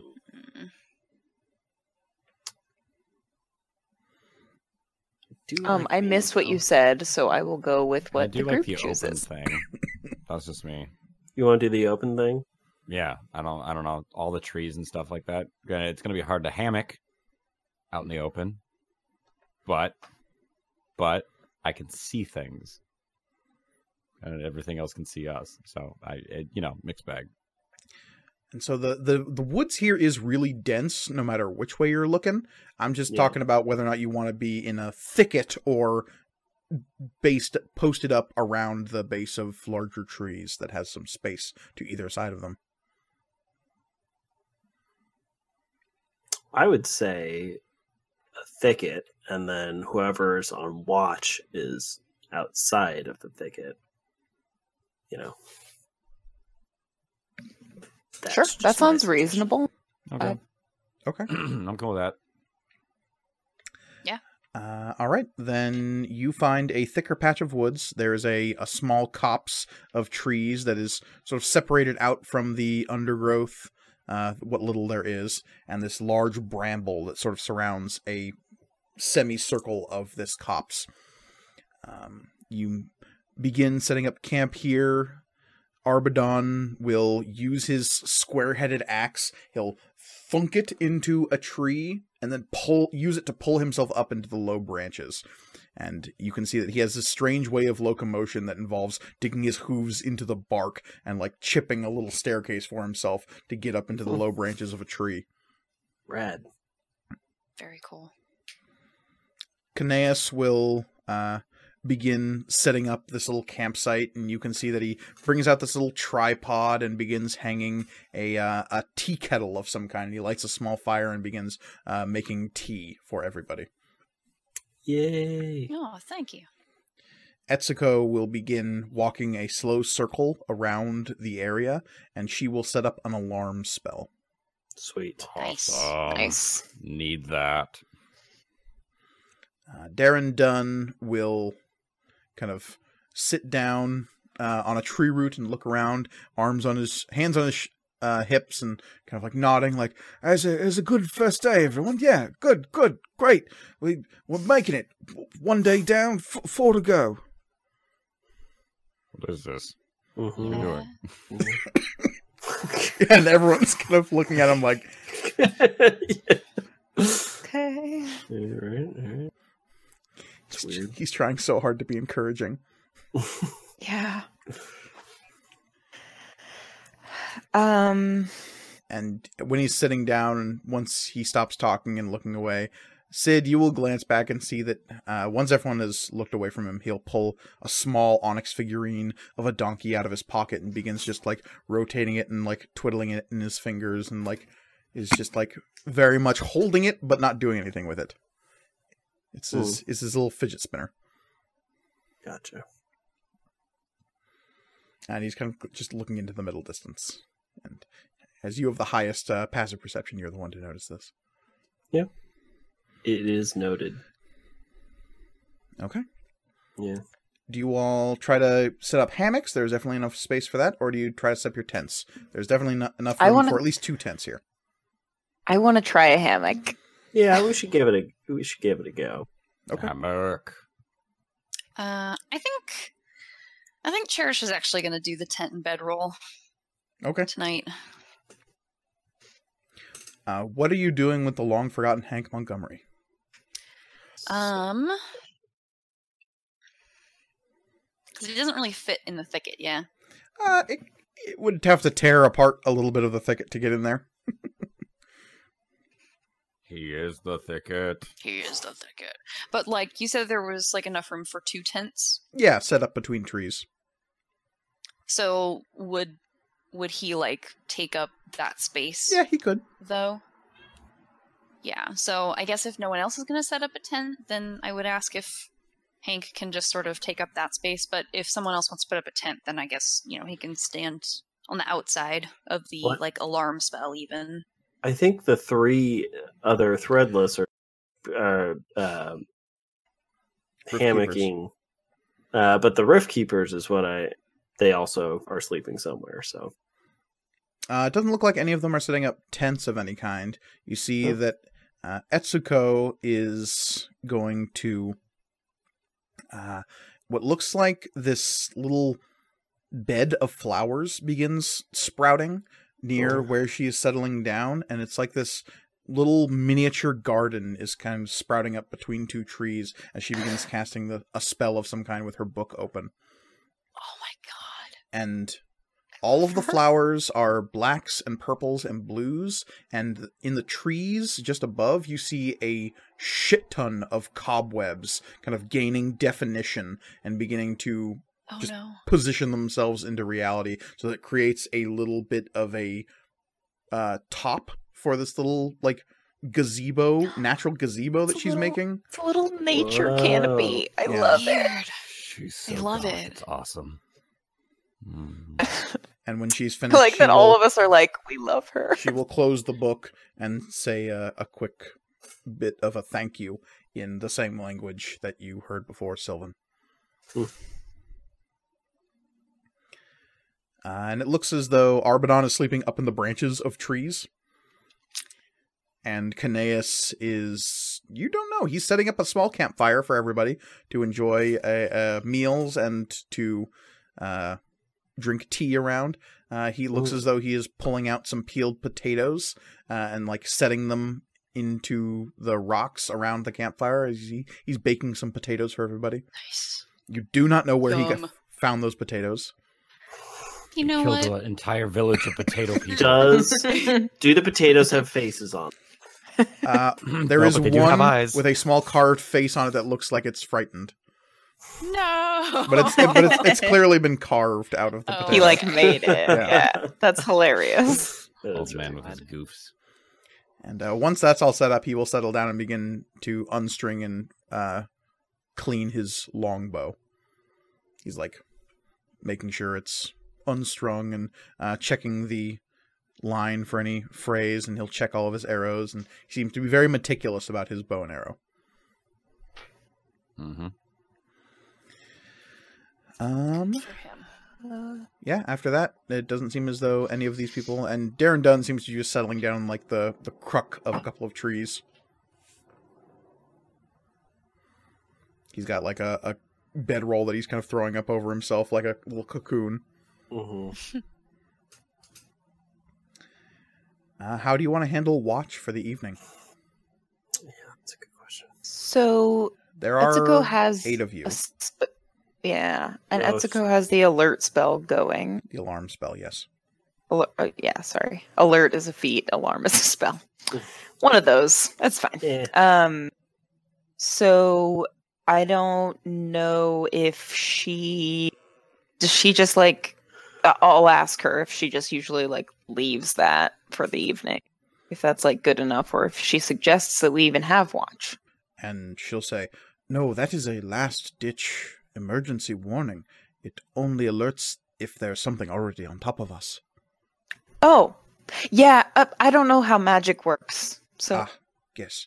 No, this particular spell wards a specific range of area that is actually quite small. Oh, okay. An So- hour watch each, then? Hour watch or 2 people per normal watch, you know. Arbidon recommends the second one. 2 people Yeah. per regular watch is actually a lot better because then you have 2 sets of eyes. That works. Okay, so which NPC would each of you like to team up with during the rotation? God, that's such a good question. First come, first serve. Go. It's like All Darren of done. us Done. silent. Oh, Done. okay. Oh, Got him. all right. What? Who did you say? Grawl got Darren, Darren done. done. Oh shit! Yeah. I was thinking to about talk it. to him about what would be best if other people went. I'll team up with my fellow paladin. Okay, so I'll take Etsuko. Oh, okay. I'll take watch with Arbidon. all right, cool. And we'll stick to the normal watch order. So, Sid, Cherish, Tirza, Grawl with your associated partners. Sound good? Yeah. That's great. Love it. Okay. Your Yeah. fellow NPCs will be giving you aid on your perception checks for the evening, so you get Great. advantage. Ooh yeah. Ka-chow. Those are both horrible, though. Guess Ooh, who's that's going to very be good. rolling that encounter table? Probably me. 26. And it's the for night Sid. one. Mm, 16 for Grawl. mm. Thank goodness that I have advantage because one of those was in that one. Ooh. 7 for Tirza. 7 for Oh, I got an 8. Tirza. Oh. Okay. So, Olivia, None of you please sleep. roll me a d12. Ooh. Oh, good. All right. Let's do this Aussie that I just got because Mhm. that seems Mhm.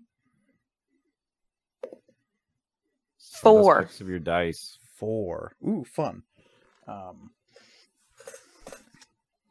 Okay, so let's see if I can find this one real quick. I was looking forward to a fun, calm conversation about oaths and being a paladin, and instead, good. It's Whatever good. this is. Whatever this is. If I can find it. Where'd it go? Nope, those are giants. Don't need those. Whew.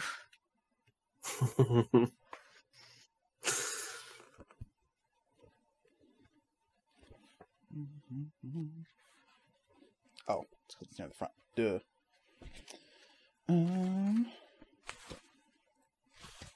Okay, so your watches, for the most part, go uneventfully.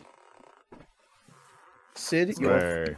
your first watch is with Etsuko. Mhm. She is very curious about the silver pocket watch that you have and why you seem to be the only one with it. With the only one with it out of our group. Mm-hmm. You know, I've been wondering that exact same thing. I mean, let's be honest, I'm pretty great, but honestly, like the rest of my party is too. So I'm Gee, not. thanks. So yeah, I don't know. I feel like Grawl has the best rapport with the old mage, so I'm honestly a little surprised she didn't go with him as well. You know, happy to carry the burden. I don't know, it's not, but yeah, not sure. Maybe I'll ask her the next time I have a conversation. Okay. Yeah. Yeah, she is.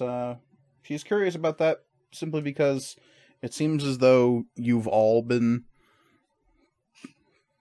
elevated as heroes in a way, being threadless. So why, Right. like, and her experience, the people who are chosen to be Rift Keepers are done so because they have some kind of explicit natural expertise in extraplanar Ooh. matters. That's an interesting thing. Now, I don't have expertise in extraplanar matters, but both times that we've closed rifts, I did so obviously with the aid of my friends, but with my sword. So maybe we knew that something. Okay, I lost my train of thought here.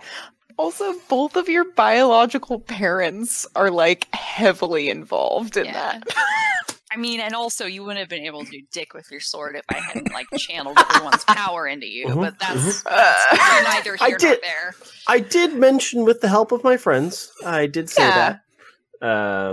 And he was the one who like instinctively knew what to do. Yeah. Look, he knew the Konami code. Yes. I just had to give him the power glove. Maybe select start. I probably fucked it up. Also, it's possible, just possible, that part of the reason is because I'm more or less related to Lucidian Iodon. That might be part of it. She gives you a wide-eyed look. More or less. And says, "You're related to Master Lucidian?" Oh, so you've met. He was one of our teachers in becoming a Rift Keeper. Interesting. The head of House Lyodon. What can you tell me about Master Lyodon? And as she looks at you, she is just like wide-eyed, and she says, "He is a great scholar of the arcane. He knows much about the ways of the realm scars. His family knows ancient secrets about interplanar travel and closing realm scars. They're one of the greatest allies of the old mage in Fair Aimsir." Okay, so that's like big picture, but I'm talking picture here, like hanging out with him in a room. Oh, I never hung out with Master Lyodon. It was no, because he doesn't have time for the plebeians, right? Is that kind of like the air that he's given? Oh no, if I ever requested time, he was very generous with his teachings. It was just that I am not worthy of taking more time than is necessary from one as important as he. Okay. So you'd say people around him, either do they like him? Oh, yes. Do they respect him, or do they fear him? I guess he's one of the most respected nobles in all of Fair Aimsir. Okay. So he's okay. Not like the type of guy who would run out on his newly born son or anything. I mean, speaking at a metagame level, I don't gonna be really so know. much I don't worse really. if he's a nice dude. What about? Have you met his daughter? No, I do not believe she is involved with any of the business pertaining to rift keeping. Okay. He seemed rather protective of her any time the subject came up, though admittedly I was never one to press that subject. Sure. Does he have any other? Obviously, Lyodon is a big family, so there's a lot of Lyodons in Fair Aimsir. There are quite a few within House Lyodon. All of their attendants and supplicants and house guards all attend the house, yes. Direct family members, I believe there are a few, yes. Okay. Do you know, like... So, what are we talking direct family members? Like, yes, siblings or... Yes, Master Lyodon Lucidian. He always insisted I use his first name, but it always felt wrong. I believe he has 2 sisters and 2 brothers. Okay. All of them older. All of them older. 2 sisters, 2 brothers. Great. I am given to understand that there is some tension between members of the house, though. I never pried myself. Oh, so you haven't heard anything. You don't know. You haven't heard. I'm sure. Like, you've spent some time in Fair Amesy, right? What? Master Lucidian rumors? is the youngest of the children of House Lydon. When their father passed, the control of the house passed to Lucidian, despite the fact that he was the youngest member. Gotcha. I'm given to understand that this caused some tension within the family. Well, I can imagine. Wow. But again, I never pried into such things. I was more concerned with the matters of rift-keeping. Of course. How were you related to Master Lucidian? You know,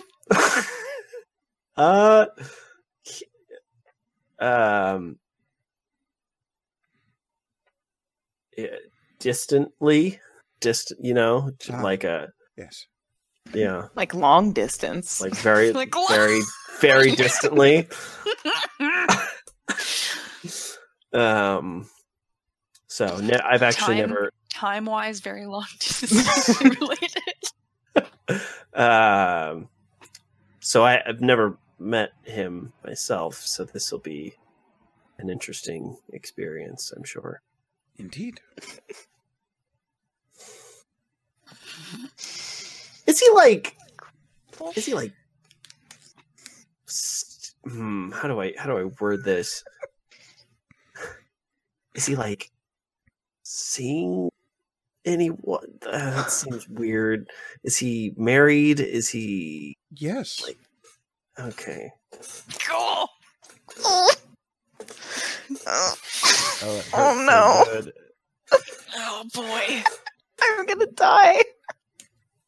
And then Sid is like physically wincing. Are you all right, Sid? Yeah. I got one of those like sudden migraines. I'm gonna breathe for a bit. So good talk. Indeed. And Etsuko will lapse into awkward silence. She feels like something she said was wrong. Other than that, your watch passes in awkward silence. Oh boy. Good. So good. You guys, I'm so excited to get to Fair Oh Amesy. god. Zuko voice. That's rough, buddy. Cherish, your watch with Arbadon is a silent and cold one. There are low forced sounds in the near distance that make you turn and twitch, but Arbadon will always give you a passing gesture and saying, it's just some kind of night pig shuffling through the woods looking for truffles. Don't worry about it. He'll always pass it off as like some kind of forest animal that he'll immediately be able to recognize. Or if he doesn't, he'll make up something and he sounds believable. The Yeah. hero that the Eastwood deserves, but not the one it needs right now. Night Pig. God. The dark pig. Dark boar. Thanks. We don't really have a great track record of getting through watches uneventfully. Well, stick with me. We'll see if we can't get through here with little trouble. Obviously, it's the Eastwood. It's plenty dangerous, but I know what I'm doing. Yeah.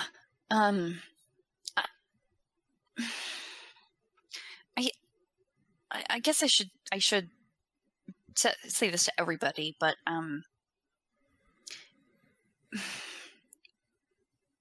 also we could maybe run into something not quite as maybe typical for the Eastwood. I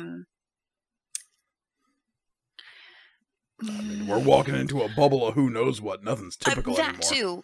That too. So I guess maybe it's I don't need to say anything.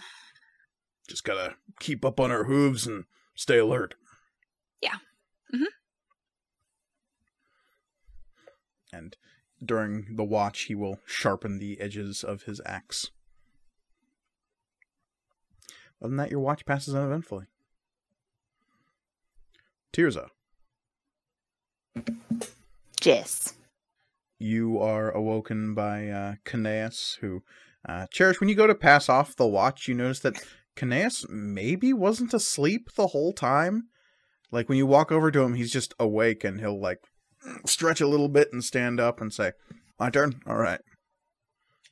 He was just resting his eyes. I Napping. So Kanaeus will go to wake up Tirza. And Tirza, you have found hammocks to be delightfully pleasant to sleep in. It's like a little cocoon. Tirza's is kind of low to the ground because she's very short and can't get it higher. She tried climbing and it didn't really work. Yeah. And she will sit like shield at the ready and Ashura like laying across her knees and is just intently staring out into the woods. Okay. And as you do, Kanaeus is rekindling the low fire that he had for his teapot. Maybe not getting it as bright as before when he was cooking dinner, but getting it low enough and hot enough to where he can kindle the embers back to make himself some more tea, and he'll offer you some if you want it. Oh, I'll definitely take some. Thank you. And he will say a quick prayer to Bacchus as he raises a tea glass towards you. She'll do a cheer, but obviously not. Mm-hmm. But obviously won't praise Bacchus. That'd be awkward. Good health, good party. I'm not married to any of this, to use a growl.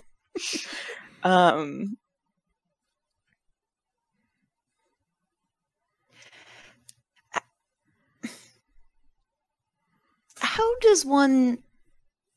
and if this is an offensive question... I don't know what you could say to offend me, girly. Your god is one of revelry? Revels. Bacchus, god of revels. Parties, shindigs, hootenannies. How does one... so your devotion is expressed through... good times. just partying? Oh, that sounds so nice. Yeah, but it's also making sure that everyone at the party is having a good time. That is how one worships. You walk around, you make sure everyone's got drinks in their hands, foods in their bellies, and a fine conversational partner. That is... it's more work than it seems. something I would be very bad at. Yes, it sounds like it. That doesn't sound easy at all. That sounds like the worst nightmare, honestly. I wouldn't go that far. You seem very self-assured in that. Well, It's... you do a thing for as long as I have, you get good at it. right. That's fair.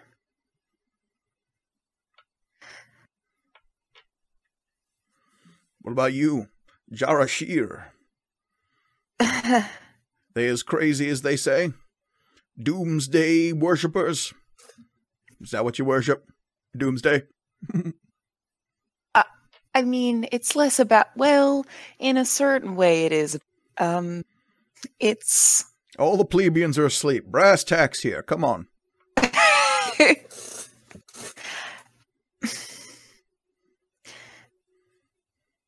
The world as we know it is... And he'll like make a hand flapping motion.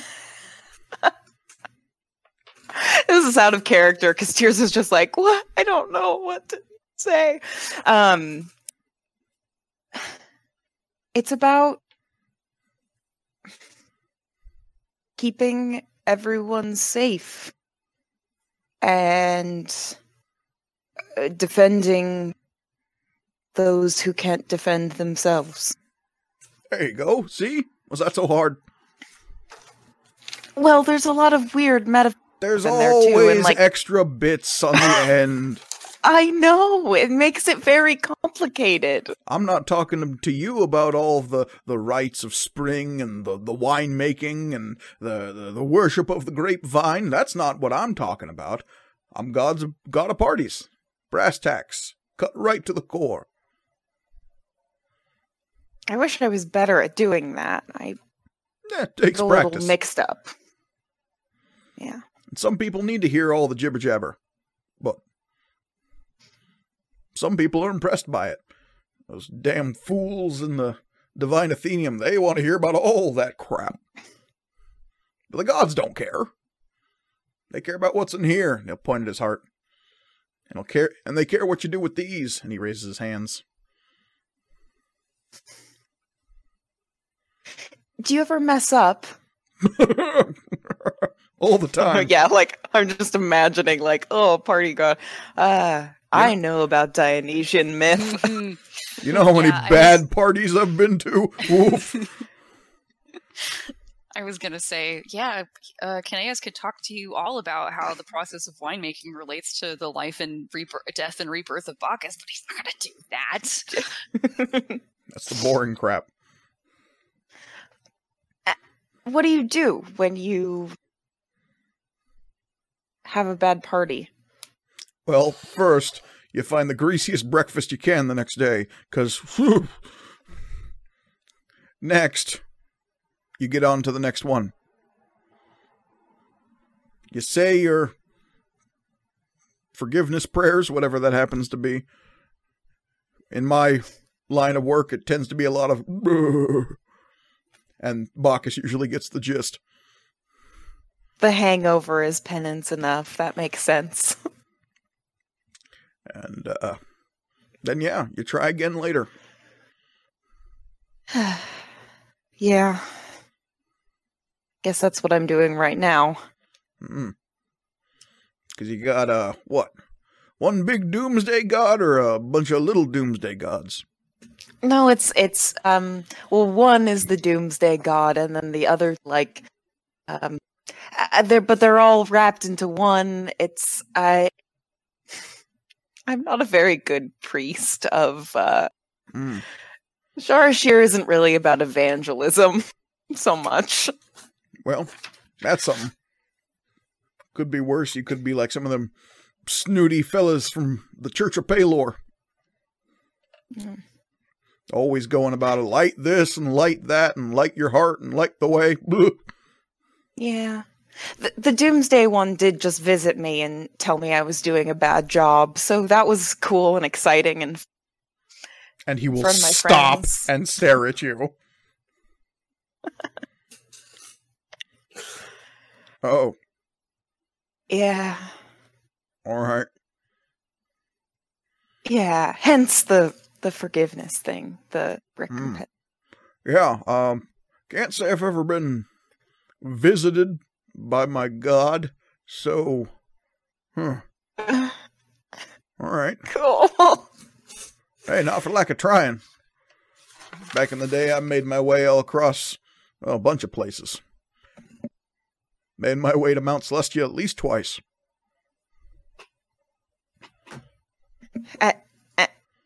And you were never visited, like, physically in person? Well, no, but I always figured because it was a whole faith thing.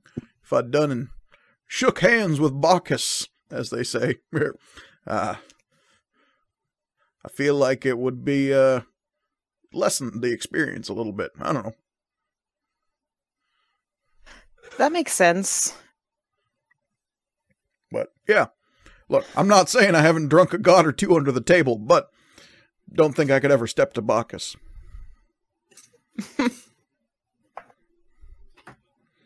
And it is about that time that there is a snuffling sound coming from the woods nearby, and Kineas will look up, and you both hear it at the same time. And you see this bright white light filtering through the trees.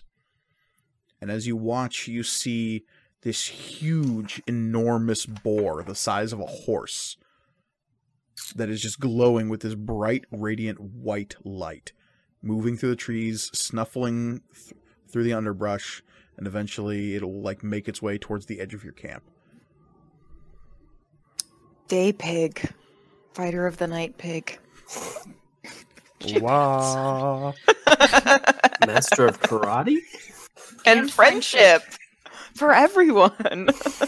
Man, I hope we don't meet the troll to whom we have to pay a toll.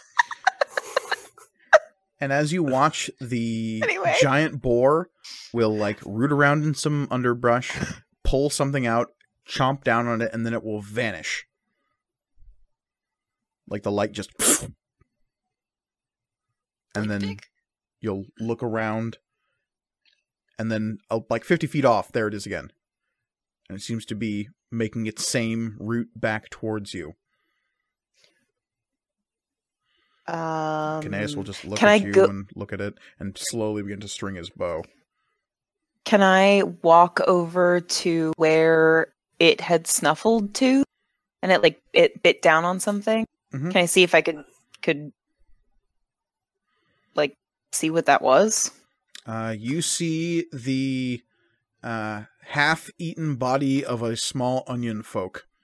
Ah, Mhm. Oh no. And there is a rustle and a shudder, and you see a bunch of tiny oniony forms fleeing through the woods, and the pig will run, disappear, and then reappear, and you hear a crunching sound off in the distance. Oh my god. He's And Should teleporting. we help Kanaeus them? is like shaking his head. It's like I don't want to hear their tiny onion screams in my dreams though. They're not screaming. But it doesn't seem to be like coming. It's like pretty focused on the onion people. It is hunting the onion folk, yes. Oh my god. I think I also just like look at Kanaeus and then look back to the pig.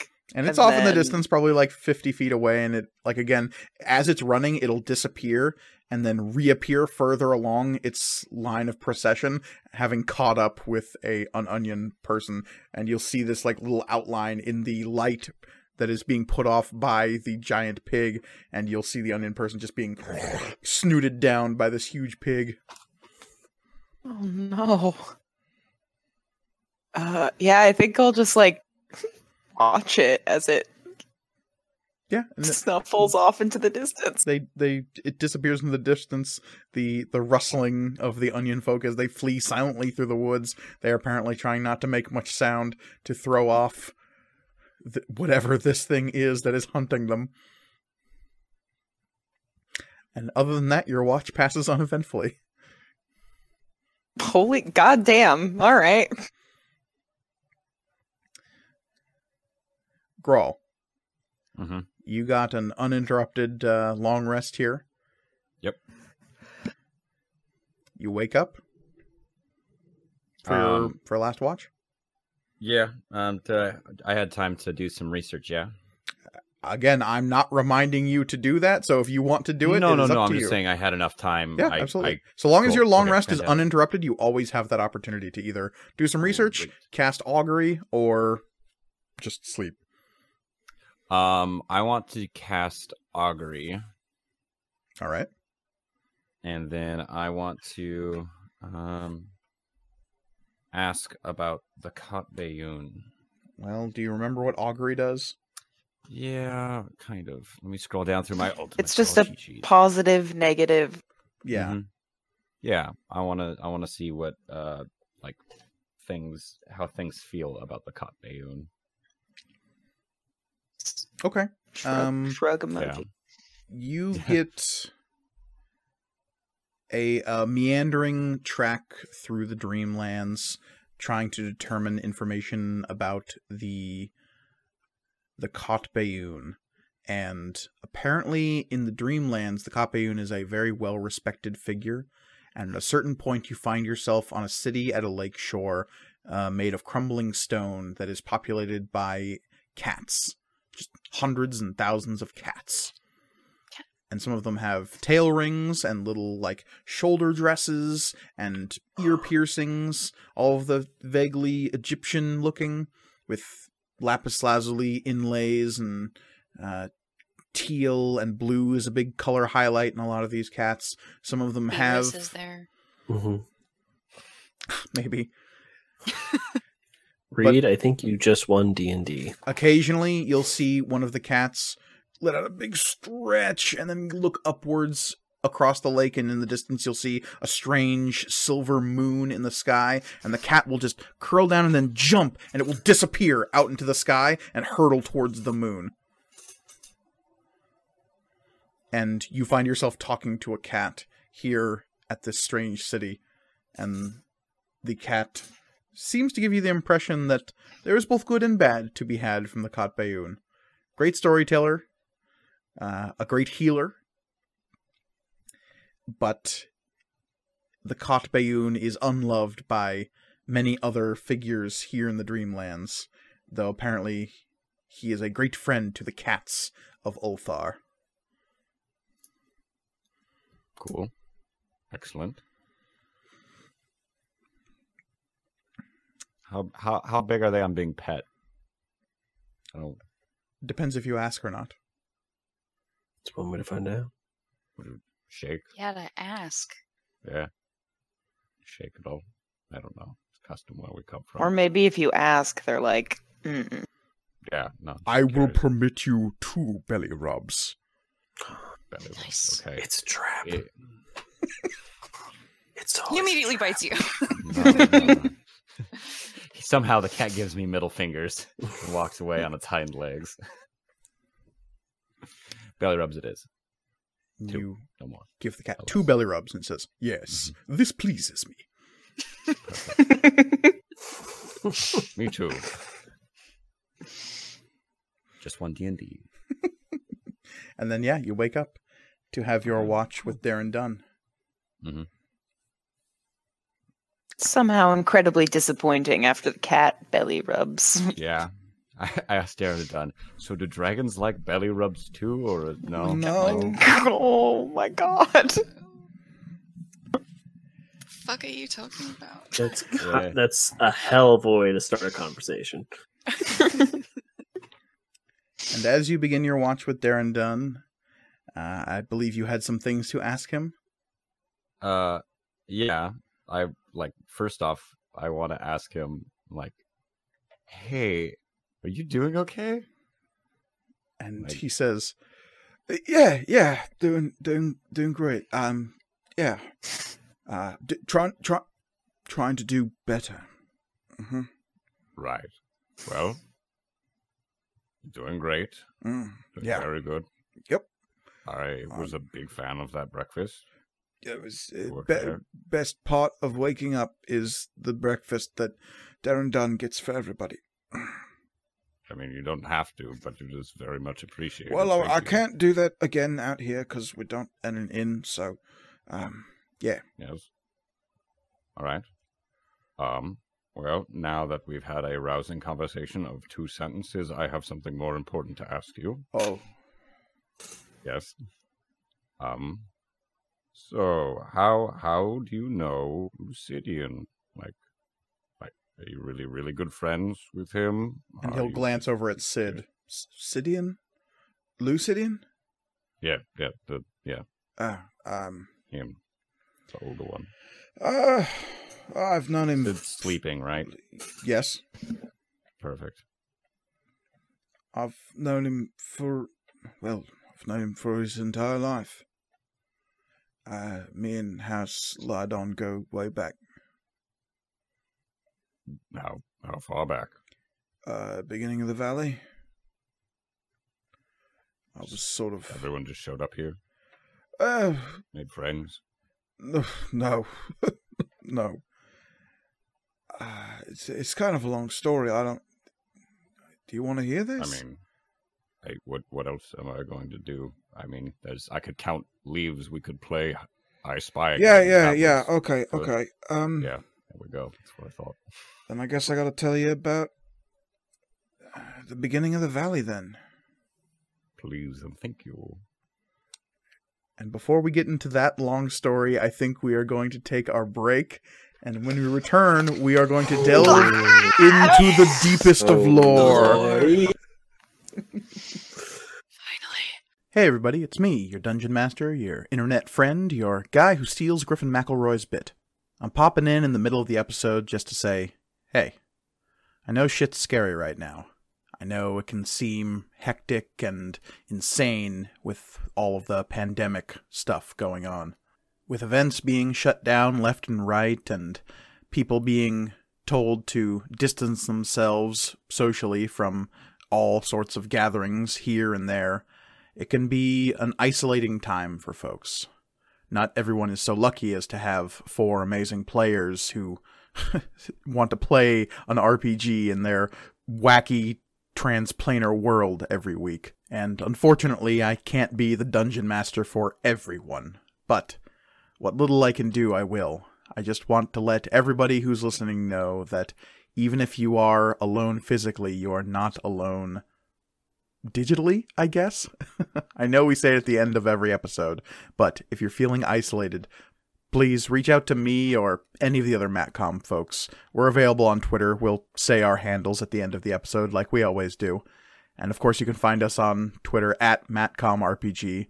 I'm hoping to make our Discord server available for folks in the near future as well, so you can hop on and talk to any of us here from the show or other fans of MatCom. Your Mat comrades, if you will. You're not alone, dear listener. There are plenty of internet friends just waiting for you. I should know. I'm one of them. All right. Now, who wants to hear a story? Let's get you back to the action. And welcome back to Material Components. When we last left our heroes, they had gone through their first day out in the Eastwood, and it was full of onion folk and night pigs. Ah! And now the night pig is full of onion folk. But, circle of life, what are you going to do? Yeah.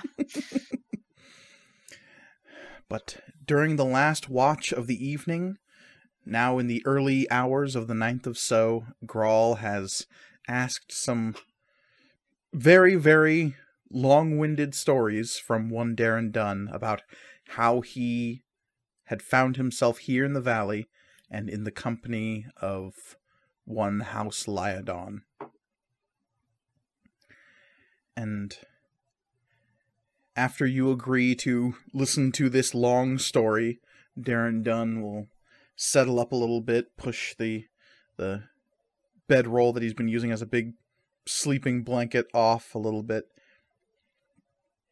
and he will look at you seriously, Grawl, and kind of glance around, seeing everyone else is at least appearing to be asleep. And he'll say,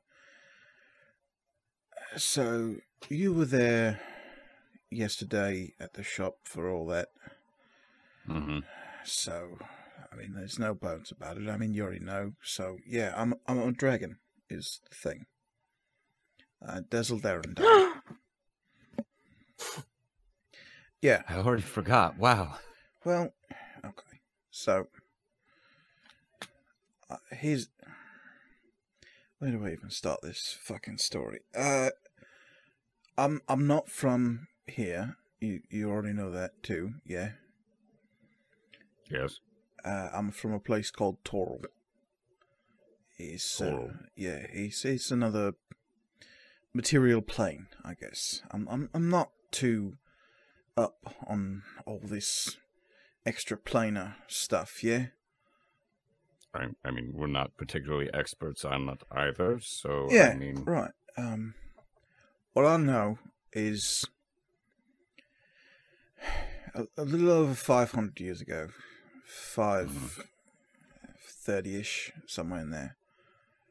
Time got a little funny for a while, so I'm not 100% on the exact dates, mind you. Something bad was happening. And I mean, like, real bad. Like, the world I was on, it'd gone through its share of world-ending Armageddon type stuff. Yeah, I mean, you live in a place where magic's mucking about. There's always going to be something that could end the world. You got like giant uber spells and liches and gods mucking about in reality, and it you know, if it's not one thing, it's another. Typical week. Yeah, fair enough. Well, I mean, but yeah, except this one, well, it wasn't so typical. We'd been through this thing. It was called the Spell Plague a while back, long time. It done some real damage to the planet, and it had mashed another world into ours for a little bit. You say mashed, like there were chunks things crashing together. There was chunks of this other place on our world, and that's like there weren't Dragonborn on Toril until this happened. I mean, there were, but they were like half dragons, magical abomination things, and then suddenly, boom! There's a whole country full of Dragonborn, and they're like, "Yeah, we're just folk," and everyone was like, "Yeah, cool, Dragonborn, sweet." It was a whole thing. Anyway, that got sorted out, but then this other thing started happening that was a little bit like that. Are you following me? As much as I can. Okay. Well, so it was bits of other places mashing themselves on top of Toril. It was other worlds, other planes, and when a chunk of the elemental plane of fire pops up in a forest, it doesn't end well for anybody. No. So it was real apocalypse level shit happening. And, I'm what's called a metallic dragon, yeah? Mm-hmm. We tend to be the good ones. There's the metallic dragons, we're the good guys. The chromatic dragons are the bad guys. That's how it's always worked. But this was so bad that all of the dragons got together and we were trying to figure out how to stop it. And it didn't work. Nothing could stop it. But my mate, Valmaroderace, and he'll look over towards where Cherish is sleeping, and he'll shake his head and look back to you and say, who might be Cherish's mom? Maybe? I don't know. We're still figuring that out. Yeah. But she got to talking with a bunch of people. Well, everybody, trying to figure out what to do. And there was some really powerful people involved. There was this drow guy, there's this wizard who knew his stuff, there's this chick from the city with this big black stick, and there was all this stuff. And all these people coming together trying to fix this, trying to figure out what they could do. And there's a ton of adventurers, heroes, people, normal people just trying to help. But none of it worked. Everything was falling apart. And one day, because I don't know any of this magic stuff really, like I got a little bit of magic because I'm a dragon and it comes with the territory. But like the theory and the ins and outs and all that stuff, it's just right over the old horns. But Valmaroderace, she says there's a way out. She says that she can save some people. And I don't really understand what she's saying. Not the technical bits anyway, but she's saying that some people can live, some people can get out, some people can be safe. But most people won't be. And I say, great. Well, we'll save who we can, yeah? That's save who we can.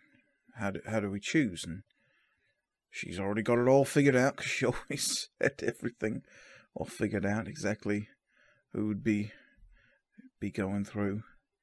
And that's the first time I saw the old mage, actually, was that day when we were getting out. Well, I didn't think I was getting out at the time.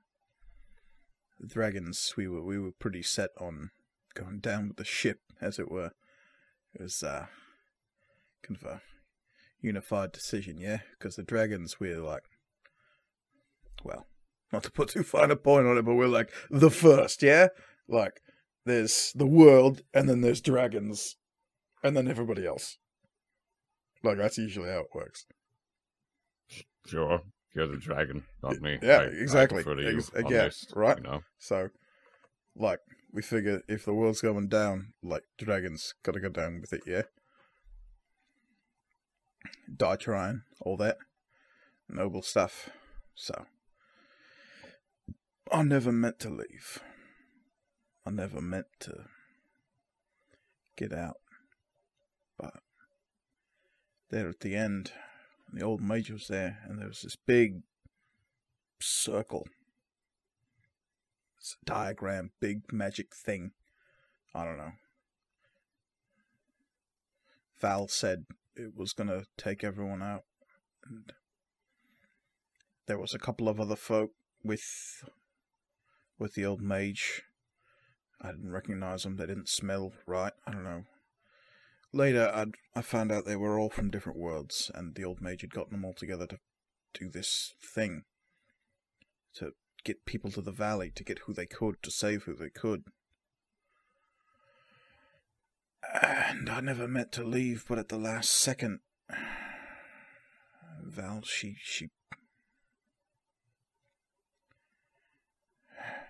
pushed me into the circle. I don't know if she meant to. I don't know if she told Zenerva what she was going to do, but that's what she did, and that's how I ended up here.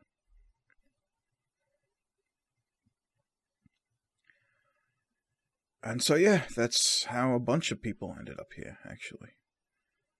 And the people who showed up that way showed up over in Stormhaven. And it was people from all over. It wasn't just Toril. It was a bunch of places.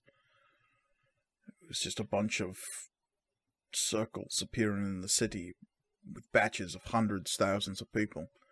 In those first couple of days, it was just chaos, anarchy.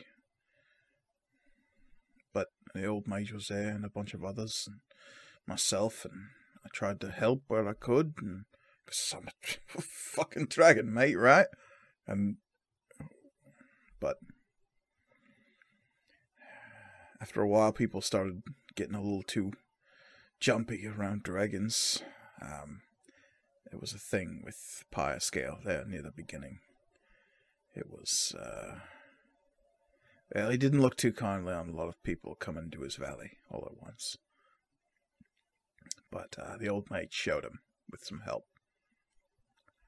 But So he was here before everyone showed up. yeah. Apparently he and the old mage had worked out some deal with this place, the valley. But I don't know if he exactly knew what he was bargaining for. But old mage held him to his word, and here we are. Old shitstain still brooding about it.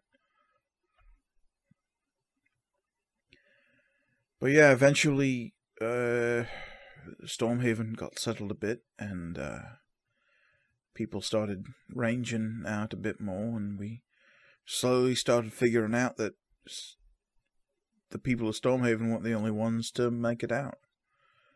There was a couple of other places. There was the big city in the lake, the I don't, zero something.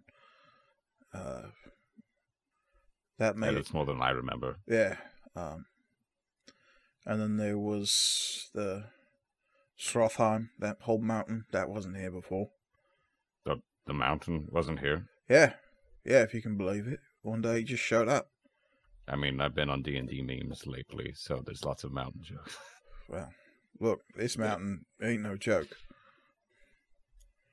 Cool. And there was also Fair Ames here.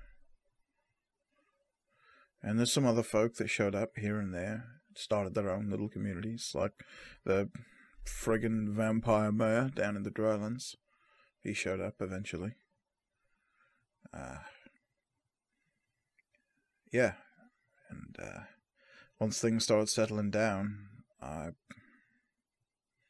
when I actually had time to think about everything, when there wasn't something to do, someone to save,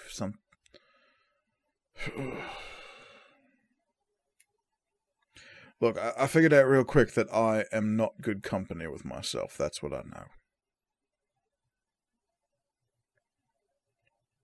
And so I started to try to find a way back. That's what I tried to do for years. Years and years. But I don't have a head for that sort of thing, so I tried to find people who did. That's how I went on to Fair Ames here, to House Lyodon, to eventually to Sid's dad.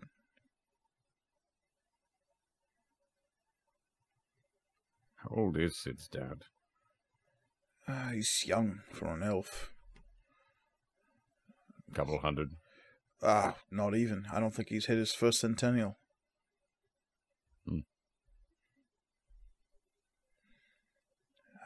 But 60, 70, somewhere in there. I'm not sure.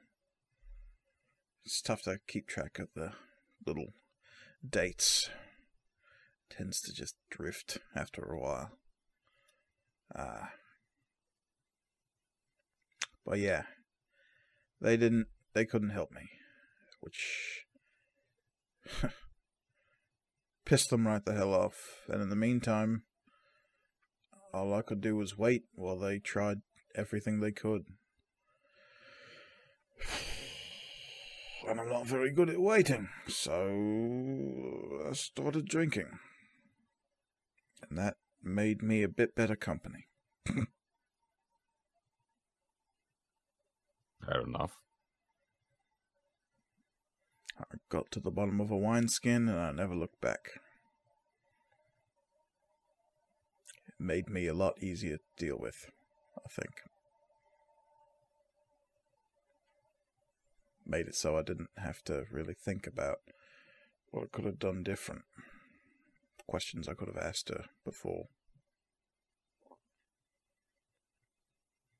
Maybe I could have done something. Helped somehow. I mean, I'm a freaking dragon, man. But he was kind of staring in the middle of the distance for most of this story, but eventually he'll blink hard, holding back some moisture at his eyes, and he'll look up at you, Grohl, and he'll say, "You got all this power sometimes, and it just feels like even though you got the ability to change so much, you still can't change what's important, yeah?" Yeah. It fucking sucks. Yes, it does. But yeah, so that's most of the story anyway. I don't want to make you feel bad or anything, so I won't. Well, given circumstances. But hypothetically speaking, what if she's where I think she is? Does that change anything? I don't know.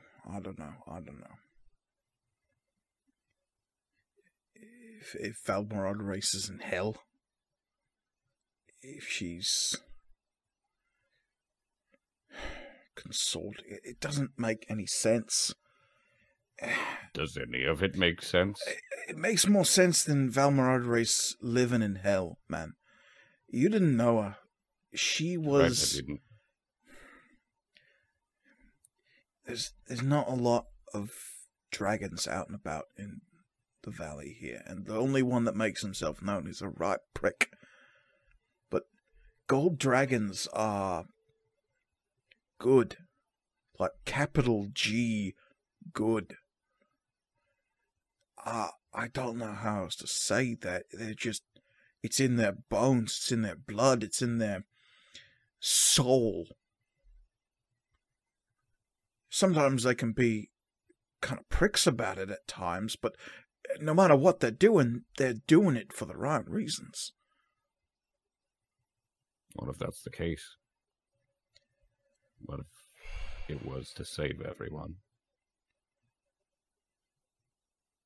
And he'll kind of just like stop and freeze and stare at you and say, "Wait, what do you mean?" What if she was so good that she did it for everyone else? Did what? Paid the price.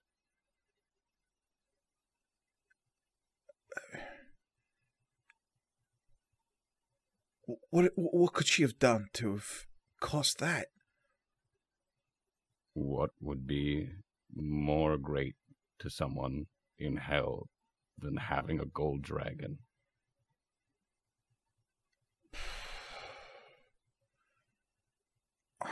I don't know. But what did she get in return then? She saved everyone.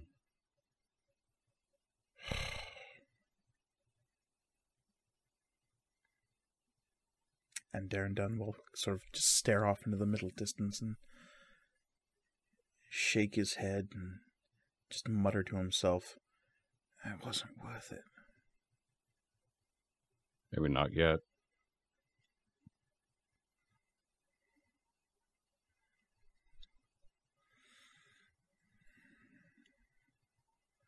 Yeah, and he will kind of stumble into contemplative silence, giving some serious thought to that.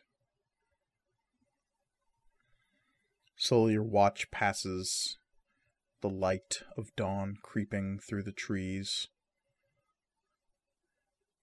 Storm lights that come just before dawn have a strange green tint to them as they filter down through the leaves above you. I spy. It's a tree. It's a fucking tree. Okay, it's a tree. Yeah. It was a tree. Good one. Yeah. Eventually you all wake up. You are well rested. The second day of your travel is ahead of you. It is the 9th of So. I took notes, motherfuckers. Good God. You know what that's called? Growth. Growth. Yes, character growth. It's reed growth right there. Yeah. Character, he's okay. Real character growth. Yeah. So, as the 9th moves on, the morning begins in a strange way, with Arbidon conducting a ritual of sorts. As you get out of your campsite in this thicket, you go back to where you swear the road was when you left it in the evening yesterday. And it is nowhere to be seen. It is just dense woods out here. And that would be unsettling if Arbidon's calming presence was not nearby. As he places a hand on the ground, he will reassure everyone that he'll be able to find it again, and as you watch, he will close his eyes, his nostrils will flare, and you see his three-fingered hand digging down into the soil, and those spiraling runes that are invisible until they begin to glow appear on his long horns. Say they glow blue. They glow blue and green, yeah. Cool. And they do not appear in the same, like, maze-like fashion as the ritualistic scarring on his body. They are these, like, swirling, dancing runes that you would all recognize, but not necessarily comprehend.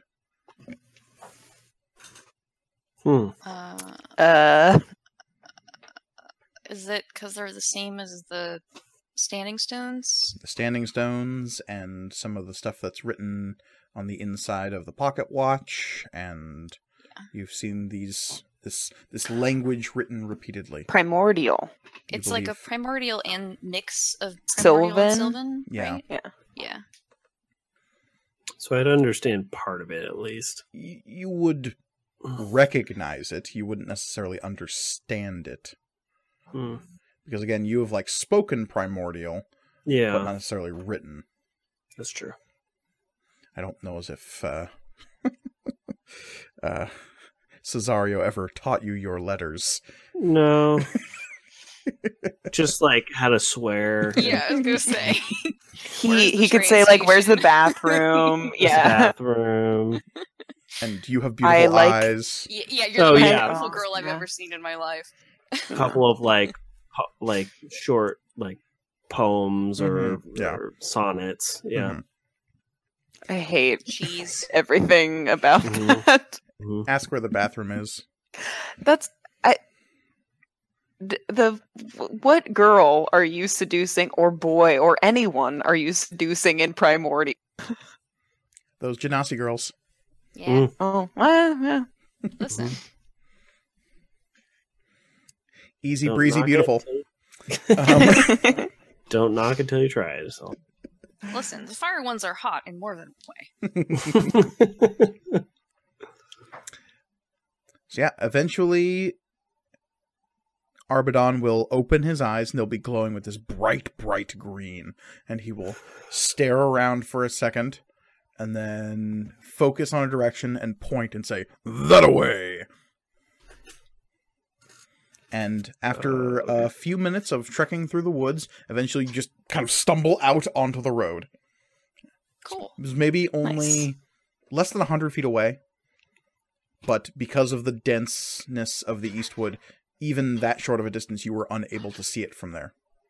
Wow. But once you're out onto the road, it's again like 20 feet wide, so it's a nice, easy track once you're on it. And the day moves forward. The long-forgotten Hank Montgomery, toiling through the underbrush to get out onto the road, snaps tree branches and rips out smaller trees and just like comes out like a bulldozer out onto the road. And as you are moving, I need everyone to give me perception checks. Okay. Let's go. Not bad. It's better. Alright. God. Come on. No. It's fine. I got a Okay. 12. 16. Nice solid 10. 17 for Growl. Nice. So I think it's Tirza with the D12 roll. Let's see what our random encounter for the day is. There's a Krispy Kreme donuts out here. It's really weird. What? Yeah. They're It's gonna hot kill and ya, delicious. but very slowly if you consume too many. Cholesterol is the greatest evil. If Uh, someone. Oh, sorry. Oh, Go go. for No, go ahead. I was just on a mechanics level. If someone rolls a 1 but still has a higher score than another person, Oh, who would if be you rolling? botched, you would have to let me know. Okay. 'Cause I did not. I rolled a 6. but- I do have something for if somebody botches. Okay. Gotcha. Donut Cool. Great. 11. 11. Interesting. So, moving throughout the day, you are following the winding track, Arbor on the lead. There is a more subdued atmosphere today.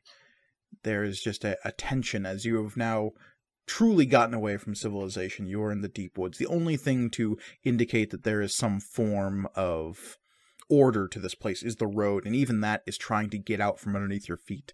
More and more you'll find yourselves near the edge of the track, and looking down you'll see that your feet are slowly listing towards the woods, or maybe the road itself is moving. It's difficult to tell, and it's very, very disorienting. Arbadon's recommendation is just to keep your eyes on the person in front of you.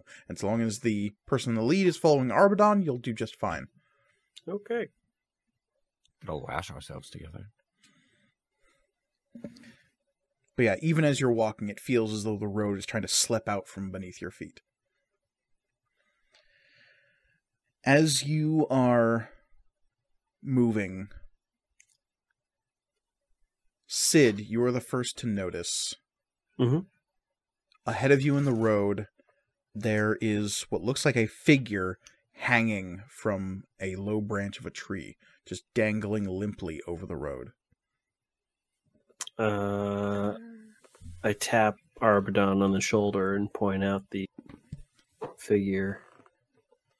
And Arbadon calls a halt and points up at it with his axe and glances around. He is wary suddenly. Mm-hmm. I spy with my little eye something creepy. I think it's a body hanging out over the road. Not a good sign. Does it You've noticed this from about 60 feet away. look like it is a body? Is it moving or It's got 2 arms, 2 legs, and is dangling from what looks like a series of ropes that are holding it by its shoulders and neck and like tied around its torso. Like ropes or vines? Tough to tell from this distance. Oh, okay. Arbadon, have you seen anything like this before? No. It's comforting. It's probably nothing then. Is there anybody, as well as I can, does it look like I can see anybody in the brush at all? Give me an investigation check. Investigation. I'd also like to do that. My sword and shield are also both out. Yeah, I definitely have my sword out. 18 for Sid. Mm. What do we got, Tirza? Oh, that's good. Also 18 for Tirza. Okay. Nice.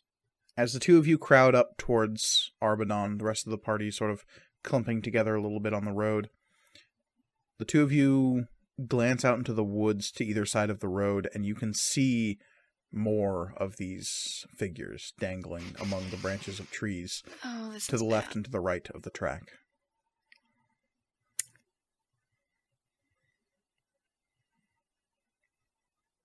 There are probably 6 of them in total. 2 to the left, 1 in the center of the road, and 3 to the right. And they're not moving at all?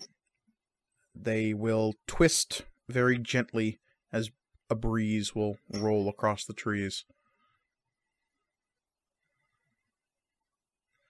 Suspended like strange, grisly marionettes.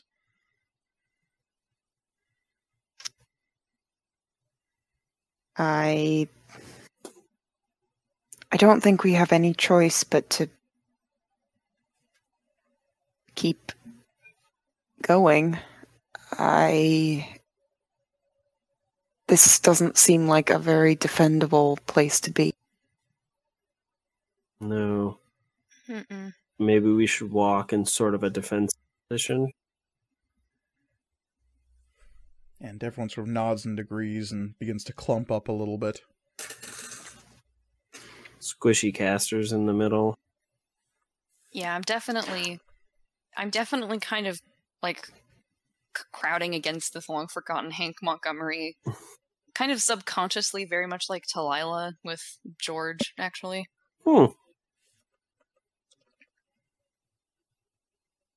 Okay.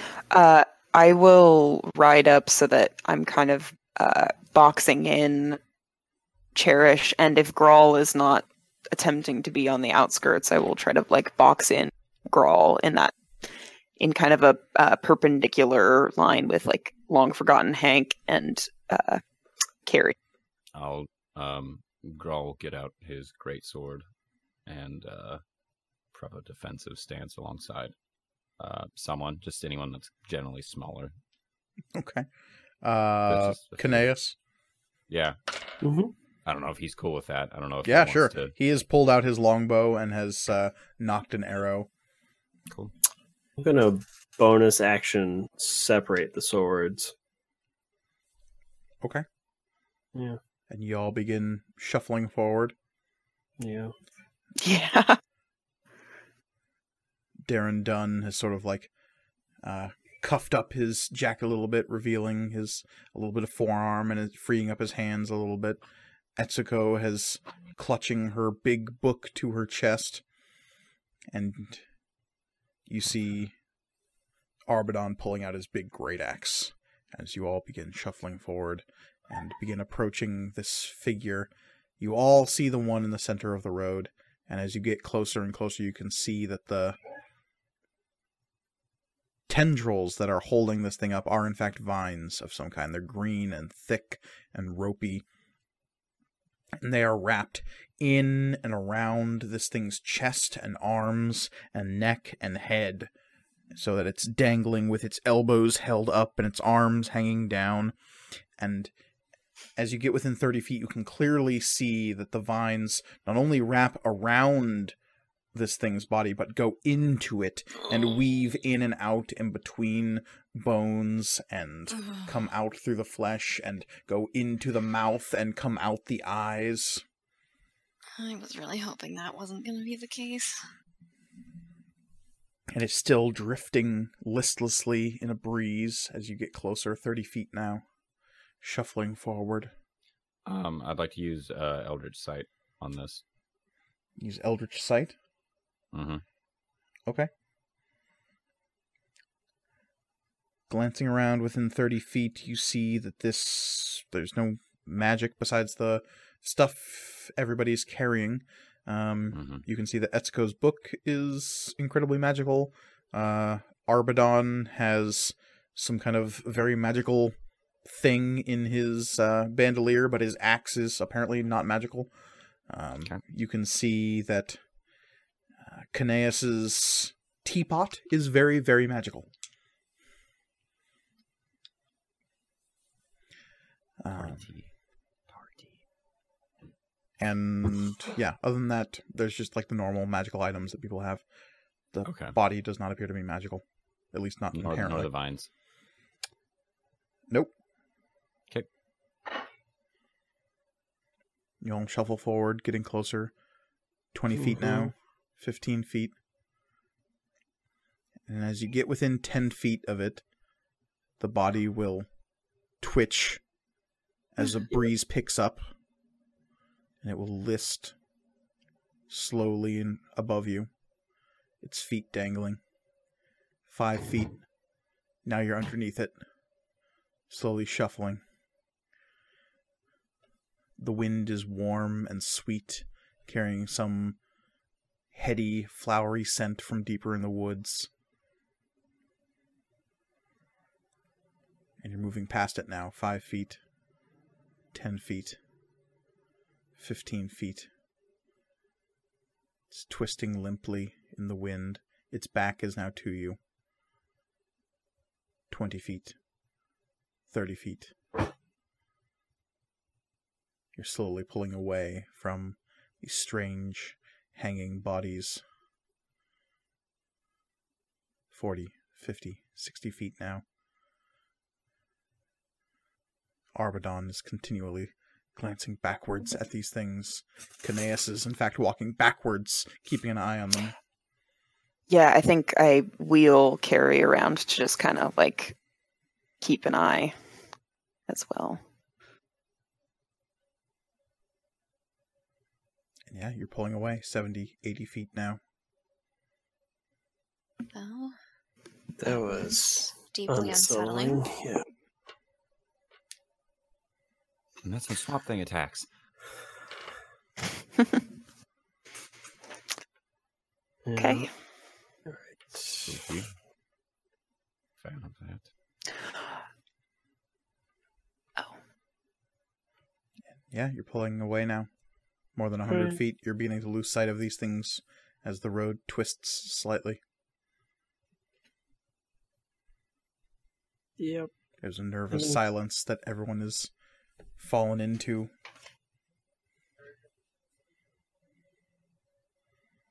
Yeah, I think once we get out of sight, Tirza will kind of like pull off and go back to the front, but that was creepy and weird.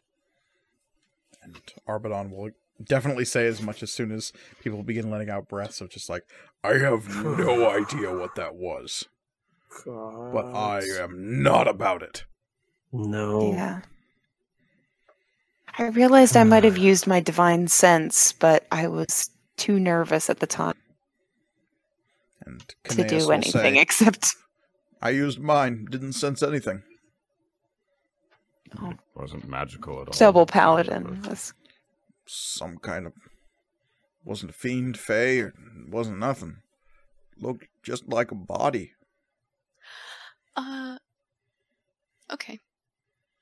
Cherish, did you want to say something? No, this was out of character. Oh, no, okay.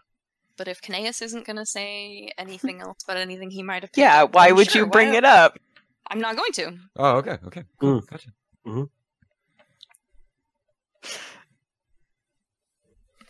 I mean, he already knew that, Darren Dunn was a dragon, and That's true. Kanaeus he's is cool. chill. He's good He's cool. people. he's not just going to out somebody like some yahoos in a shop outing somebody about being a dragon. I All thought right. everyone knew. Situation, he was about to turn into one. If we listen, I'm not saying it was okay, but like something had to happen so that we didn't all fucking die. I'm just saying Kanaeus is more chill than that. Yes, and I agree. We all know who the chill paladin in this adventuring party is. It's Grawl, obviously. Yeah. Just thinking it was Grawl. Clearly Grawl. All right. Hell yeah. That happened in the late morning. So by the time you're approaching noon in your second day of travel, nerves have sort of calmed a little bit as you're stopping for a lunch break, and people are just like, "Whoa, that was fucked up shit." Mm. And yeah, Arbadon will even say, I've been to hell and that was messed up. I was once on like a hillside made of toenails. That was fucking gross. But that was more messed up than that. Hillside made of toenails? Yeah, it was awful. That it was was terrible. in hell? Oh yeah, 100%. Yeah, that makes sense.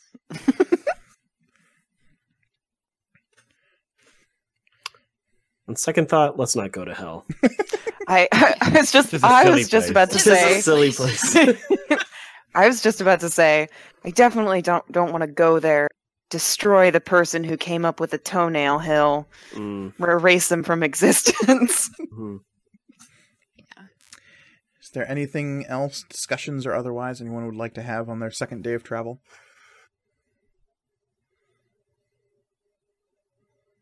Think that, I think I'm just gonna keep my eyes open. I think the whole body thing was fairly unsettling. Okay, keeping your eyes Yeah. open, just being hyper vigilant around. Yeah. Roll me a perception check. Not that vigilant. 15. Yeah, I mean, the forest sounds are abound. There are birds flitting through the skies. There are animals moving in the underbrush. You see a deer. Ooh. Whoa. No night pigs. Day pigs. Daytime. No Oh, night, yeah, no of night course. pigs in the day. How foolish of me. Daypig doesn't fight every day to keep the night pigs away for you to forget about it. So yeah, any other conversations you wish to have? Any information you wish to glean from your compatriots as you move? So, Etsuko, how are you doing up here with your book? Got a nice book. Jesus. I'm a book enthusiast myself. A junkie over here. It'd be a shame if somebody stabbed it. I don't Right? know. Yeah. No, I've read a few books Yeah. in my time. yeah. So is my sword. Mostly with my sword. Uh-huh. Yes, it is a very nice book, Grawl. You also have a very nice sword that is a big, excellent sword that you have. Yes. What if thank she you. wants to also eat his sword? The reverse Forbidden. scroll. Not all blades are made of steel. So Oh, you're saying she has a sharp wit. I'll be leaving on that joke. Goodbye, everyone. yeah. Yeah. Something, Good something. riddance. Pen is mightier Yeah, than the yeah. sword. Something, something. No, that's not true. That's not true. And Very not true. she's like walking along in companionable silence and then says, "Those runes on your sword are very interesting." Mm-hmm. Can you read them at all? I'm just curious. I can Very read knowledgeable. some of them, yes.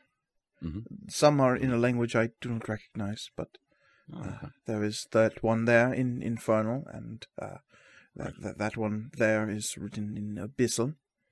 Mhm. And I do not recognize the ones closer to the hilt, unfortunately. They're Probably good. Yeah. Good. Yeah. It's a roll sanity die. Yeah. No, don't make her do that. Yeah. Well, warlocky shenanigans. Oh, you are a warlock as well? Yes. This is I guess this is my patron. Say hello, and I do like a little puppet kind of thing with the sword, like as if it was a soft puppet kind of thing. Oh, hello. I'm And Etsuko goes, yes. I look back at all of my Oh my god, my party she members liked and that. Yeah, all of us like just, oh god. Unbelievable. And she will say, "My patron is not here to dance about, unfortunately. Otherwise, that's okay. I would do something similar. Fair enough. No, it's good. But they did give me this book," and she will lift up her big book. It's a very nice book. It's got an admirable heft to it. Yes. Bindings very nice. Yeah, it is made of, yes, very fine glue. I am told it is nearly unbreakable. I'm not going to make a comment on that at all. I'm going to make any sort of stabby joke or anything like that. So, But yeah. Your patron is the sword, then? I am, well,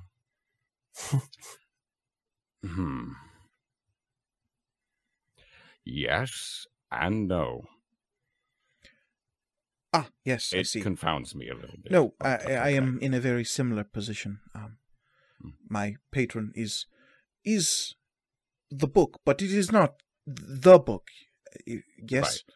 yes, A manifestation of... yes, them yes, yes, in precisely. Yes, thank you. very- You're the Right. first person to understand that. Right, understand. Mm-hmm. Yes. Well, it is Thank most of the time I tell people that the book gives me powers, and they think that I am writing the book, but I'm not the one writing the book, because the book is simply here and it writes itself, and I gain powers from it as the Gloam Weaver writes within the book. The Gloamweaver. That's a very... Yes, I'm Cool. sure your patron has a name as well, though if you do not wish to share it, that is fine. Yeah, he's not big on names. They're not even big on names. Well, So I don't it even doesn't think the sound Gloam cool. Weaver is the true name of my patron. That is Oh, simply what I've been calling them. it's a cool name. I like it. I thought Um, it had a bit of a flair, yes. A friend of mine also liked to write in books too. Oh, yes. Yeah, Yeah. I don't know if he did any of the writing. I pull out the little journal out of my breast pocket, Mm-hmm. show off Feinbrook's little journal kind of thing. Oh. Some kind of day planner. Yes. Yeah, he might have some sort of kind of similar relationship with his. Was he a warlock as well? He doesn't like to talk about it too much. Yes, I He understand. likes to talk about other things. Very Oh. needy. I see. Well, you Yes, it's have a good walk. Yes, I mhm. will. we if we you will need continue want to walking talk as about we swords or books, or, yes, and or swords, yes. Right, I'll be back. I'll be back there. Good work. That was- I'm proud of you. Anyway, bye. Very appropriately timed by Mhm. Maggie. I love it. Our show is a laugh track. Thank you, Maggie. Give Grawl a thumbs up. I don't know how I'm going to break the news to the sheriff or the beautiful cat lady, but I Lucia. have to break up and- with them. I have to break up with them. You don't know their You name. don't even know their names. It doesn't matter. You're at the front of the group. You're not here.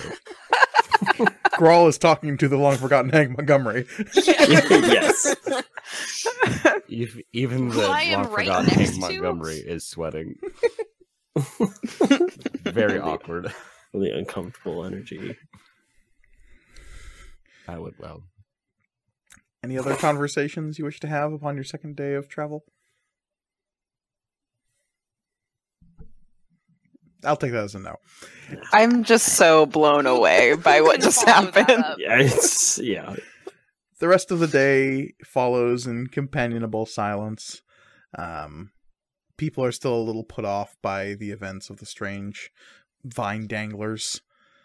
And as you are continuing throughout the day, you can't help but continually glance upwards nervously, looking for some other body hanging from the trees. Occasionally you'll see some fallen branch or something twisted in the boughs that from a distance is the shape of like a body as its shadow is cast across different branches, and then you'll get close to it and see that it will resolve into a bunch of different pieces that from the right angle looked off-putting and wrong, but it's just your nerves kind of getting to you.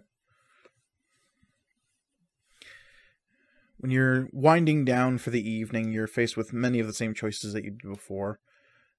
Whether to find some kind of thicker piece of concealment or stick closer to the road.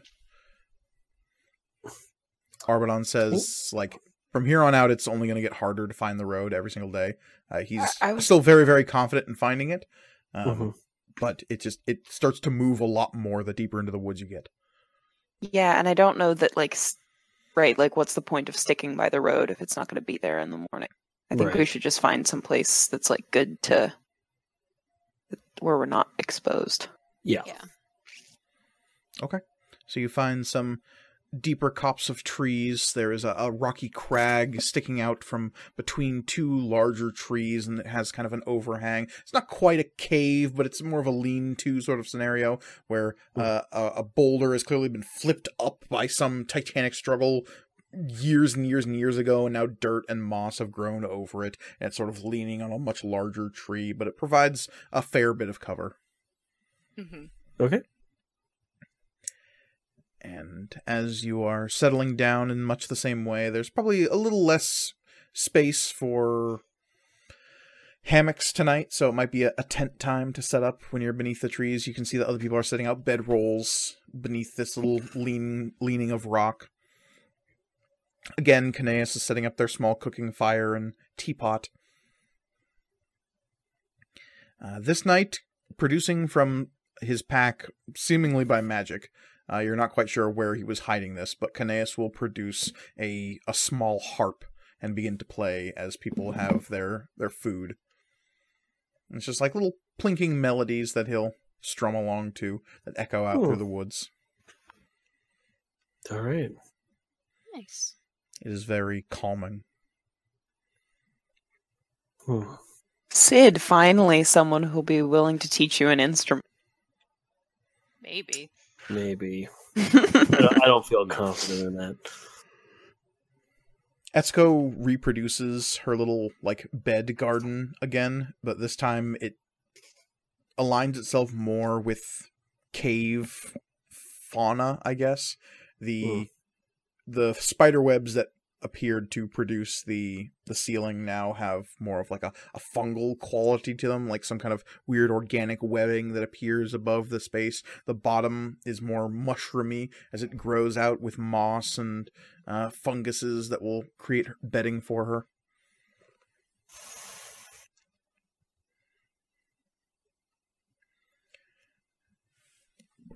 Aw. Yeah, cute. Watch pairings and order going to be the same?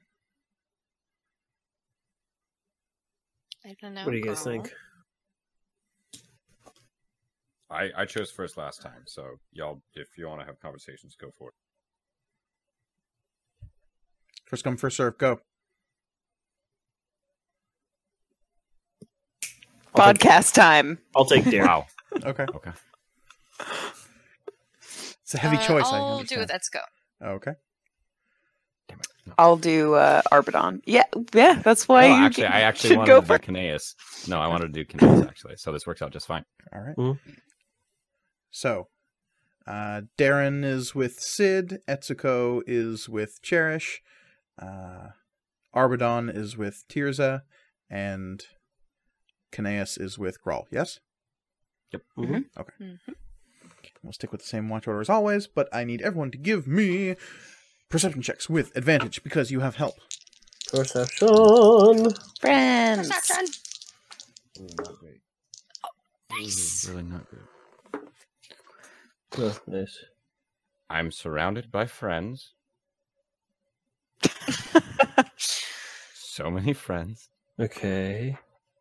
But none of them get a You do, sip of yeah. It would be coffee. cool to watch you save face right now because you have lots of allies. Yeah. Well, it's only up to 5. It's true. Oh, Sid It's less got cool. 23. What else we got?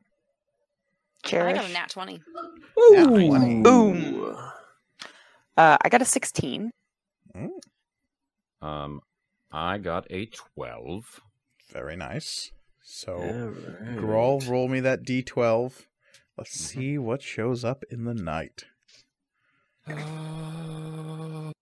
Cheerleader bus crashes. It's a 7. 7. Interesting. Okay. Oh no. It's magically, it's a bus full of cheerleaders on their way to a competition, and it breaks down right next to it. Weird. Why was that on the table, Mike? You are going to die. No. We all are. We all are, Mike. No, everyone else is fine. It's so weird. Just Grawl. Rock falls. Yeah, rock falls kills Grawl. I'm punching the rock repeatedly. So, first watch of the evening is Darren Dunn and Sid. Mm-hmm. It's quite a bit of it is sort of like a awkward silence. And Darren Dunn is kind of just nodding to himself, like he's about to say something but never actually does. Mm. Can see he's still fidgeting with that small onyx figurine of a donkey. Occasionally he'll get up and move over and pour himself a cup of Kineas' tea. It's good tea. Yeah, it's good tea. You know what kind of tea it is? It's strong. Probably some kind of black tea, I think, yeah. Is it Sylvan Silver Tips? I've heard good things about Sylvan Silver Tips. Maybe. Have that. Yeah, probably, yeah. That sounds right. Okay.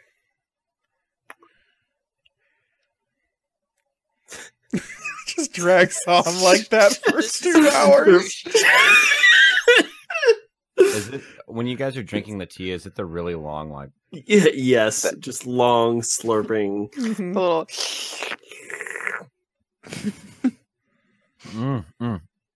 Yeah, that's tea. Yeah. Okay.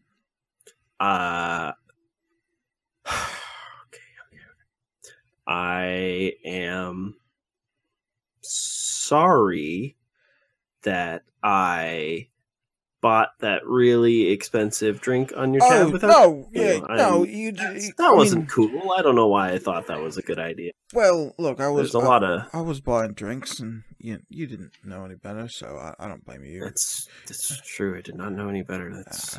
I wouldn't have drank that particular drink myself. Are you okay, by the way? I think so. That you didn't like. I don't remember. Like mess with you at all, the lady. I don't know. Oh. Yeah, I have no memory of it. So. And it's, yeah. I know what that's like.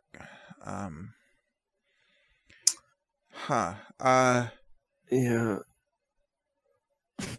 Like, I don't mind. But you probably didn't hurt anybody. I mean. I don't know. I have no idea. Hopefully not. And Stormpiercer will say, like I said, you did not actively hurt anybody with your actions. And Darren Dunn will say, oh, your sword knows. So, yeah, that's great. Yeah, but my sword has a habit of, lording sort of a sense of superiority over, me. So I am trying to teach you a lesson, Sid, about responsibility. Yeah. I think it's working. Maybe. We'll see. And Darren Dunn will say, oh, so he's not telling you what you... No. All right. Yeah. No, that would be too easy. Right. Well, yeah, look, all is forgiven with the 100 gold thing. It's pocket change for me, yeah? Like, that's fine. Okay. Just don't, brag about it, though.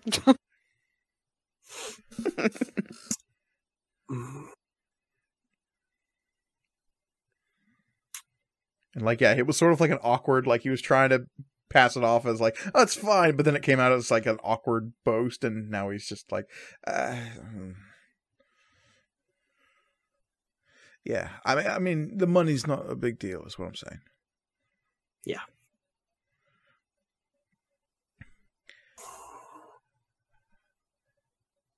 And then he just lapse into awkward silence again. Mm.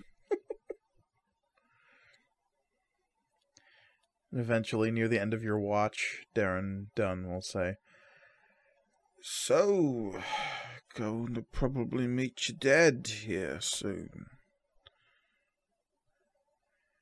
Yeah. Yeah.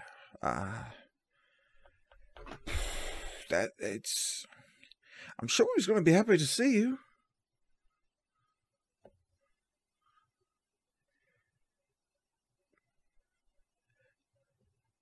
Yeah, maybe.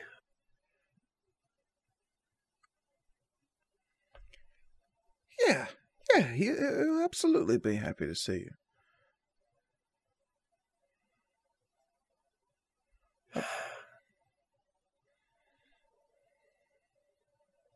I just don't know what to think about it. I don't know what I'm going to say. Hi, maybe start with hi. Oh, hello. Not that one. Stormpiercer says, "Greetings." Still. Salutations. No, that's too. What ho? If you're gonna fight him, then that. Well, works. yeah, that's true. I'm not here. Sorry. Darren Dunn will say, I think whatever you say, he'll be happy to hear it. You sure about that? Considering he's never spoken to you, right? Like, yeah. Because, like, I've thought about a lot of really terrible things to say. What? Why? What do you mean, why? What do you mean? Where has he been? He's been fair aims here, mate. Like he did knew. Did your mom about not me, tell right? you that? No. Remember we had this conversation when you were drunk? Probably don't remember. No, I'm sorry, I was drunk. Nobody has told me anything. I don't know what happened. I don't know why they stopped being together. I don't know. And Right. Yeah. Shit. I'm sure he's got a. I'm sure if you just ask him, he'll. Did he ever try and look for me? Did he ever try and find me? Did he ever talk about me? Sid, honestly, any answer I give you, you're probably not going to like, because a lot of them involve me not really paying attention because I was drinking myself to death.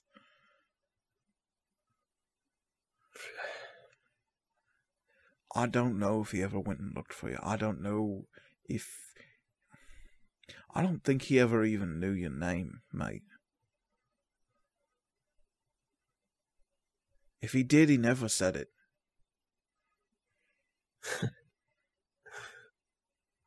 It's ironic. What my name is, so. And that's why I think there's a lot more to this story than I certainly know. Definitely more than both of us know, yeah?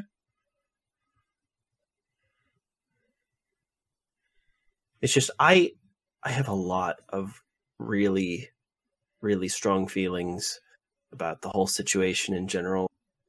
I think it's a bit of an understatement to say that I'm not his biggest fan, and yet it's frustrating that it's me who is the one who is going to find him. Well, as far as excuses go, like weird giant magic bubble trapping your city is a pretty good one. Well, has it been like that for the last, 10 years? No. Yeah? It hasn't. So I don't know, Sid. I don't know. Here's the thing, though. You're gonna have to ask him. 'Cause God knows, probably none of your friends are gonna go, hey, Sid's got all these questions about why you never came and saw me, so maybe you could tell me and I'll go tell him, yeah? Yeah. Aaron Dunn, you don't know Sid's friends very well. No, I'm going to ask him. I'm just deciding on how I would like to do that. Yeah. Look, I'm not saying you can't be angry at him. God's no, you can, because, yeah, he wasn't there for you, and that fucking sucks, yeah? So, you can be angry, but maybe you can also hear his side of the story first. I just want to hear any side of the story at this point. Well, even if it's his.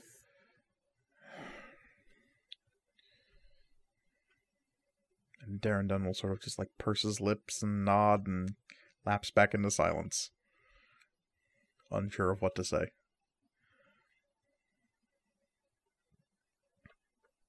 Yeah. And the rest of your watch passes uneventfully. Cherish. Yes.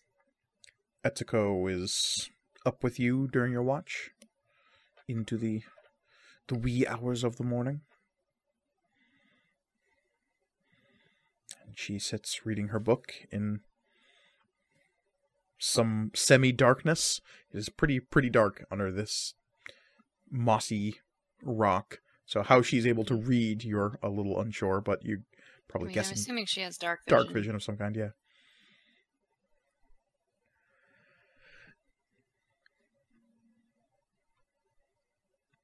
Just something I really wanted to talk to her Yeah. about. It just Okay. Then yeah, you're Just watching. wanted to take it away from Grawl. You monster.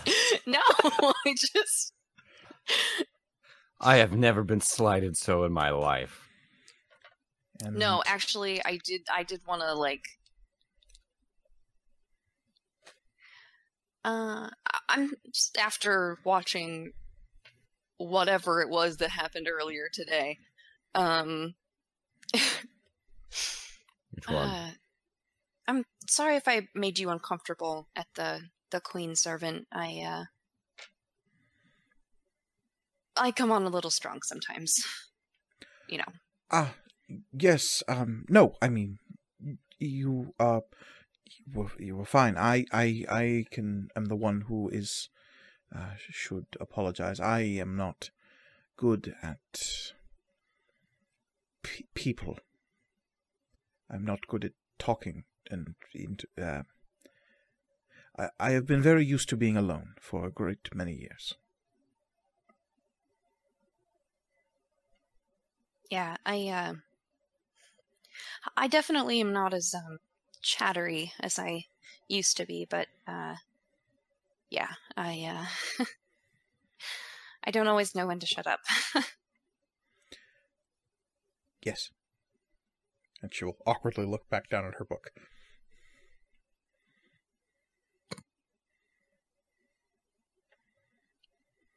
Yeah, that's all I wanted to do. Okay. Because clearly she's, I don't know, at least straight. Maybe. Or just very, very polite.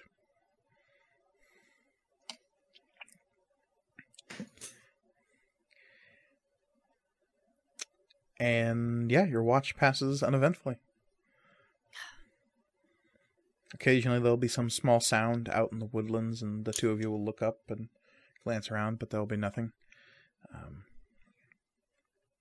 At a certain point in the night, you will see her practicing hand gestures, and little sigils of green purple magic will appear just above her palm every time she will like make a gesture with her hand and close it again and then open it again. She seems to be practicing somatic components.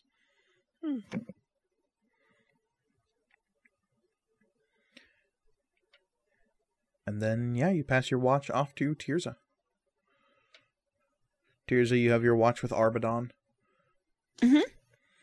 Arbadon is kind of like sitting up on top of the rock, sharpening his axe, kind of glancing out in the woodlands. His hooves dangling to hang above the lean where people are camped out.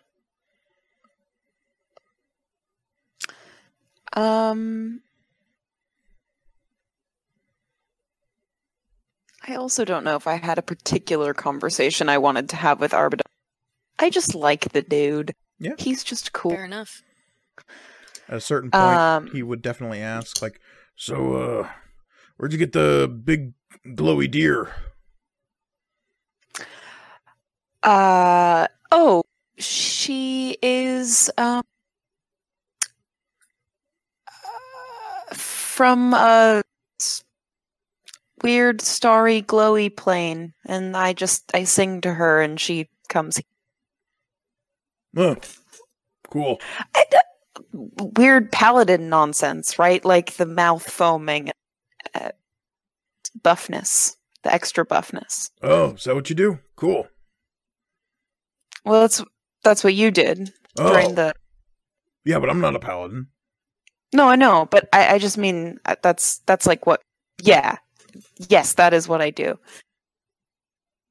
So you do the buff foamy. No, I mean, yes, I am also very buff, but I don't. Yeah, divine magic. That's what I do. Oh. Yeah. I don't know how to do that. I don't really either. It just happens a lot of the time. Okay. Sweet. And he'll continue to sharpen his axe. Yeah, hell yeah. It's fine. At a certain point in the night, you'll see him pull a small carved stone out of a pouch in his bandolier, and he'll begin like underhanding, tossing it up into the air, and then catching it, tossing it up into the air, and catching it.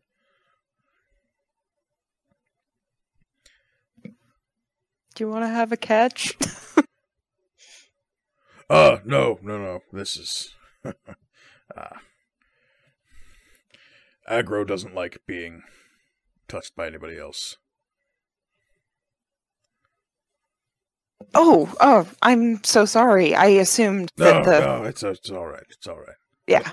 I'm sure people walk up and like, oh, what a fine cape, and touch the hem and all that stuff. Tirza looks down at like Sadagar, who is all like threadbare and worn out through in places, and is like, yeah, not as much as you might think, but I don't know. Big purple cape like that. So think it draw attention.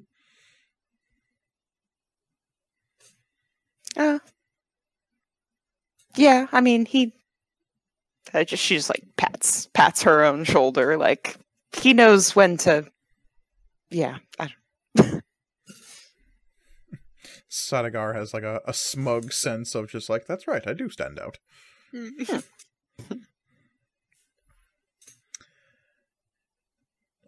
Then your watch passes fairly uneventfully. Yeah. Eventually you pass it off to Grawl and Caneus. Again, there's that weird moment where, was Caneus asleep? You're not quite sure. As, like, you walk over to rouse him for his watch, and he'll already be, like, blinking and stretching a little bit and stoking the fire under his teapot. Grawl? Mm-hmm. We're over to you with Caneus. Yep. And some tea. Yeah. All right. Absolutely. And Caneus will clink glasses with you, say a quick, good health, good party. Amen to Little that. Salute to Bacchus as he clinks your tea glass. I'm not familiar with Bacchus. God of parties, god of revels, god of having a good time. Big fan. Didn't know I was a big fan, but I am definitely a big fan. Like their work. Yeah, he's pretty sweet. So, like, if you've got, like, a really cool god like that one, yeah, right. What would you do if you didn't have, like, a really cool god? Kind of like a good relationship with one of those. I don't. What do you mean? I don't have a god, Grawl. I praise unto Bacchus. That's a choice. I do that. If I didn't want to do that, I wouldn't do it. Then I wouldn't get all my cool party powers. But right. That's where the trade-off comes from. I'm looking for some kind of, like, I don't know. You seem to know some gods kind of things, so I don't know that much about gods. I know some god stuff. Yeah. Cool. That's I think I pissed one off. Oh. Yeah. See what I'm talking Which about? one? It was Pelor, wasn't it? It's always Pelor. Yeah. It's not Pelor. Oh, good for you. I don't even know who that is. Yeah. So Sun god. I don't. Really easy to piss Sun god. off. Okay. Throw an umbrella up in the wrong place and the guy gets pissed off. Okay. No. This one sent an angel to kill me or take me back. Oh. Anyways. Damn, hardcore. Yeah, it was metal as fuck, yo. Maglubiet ring a bell to you at all?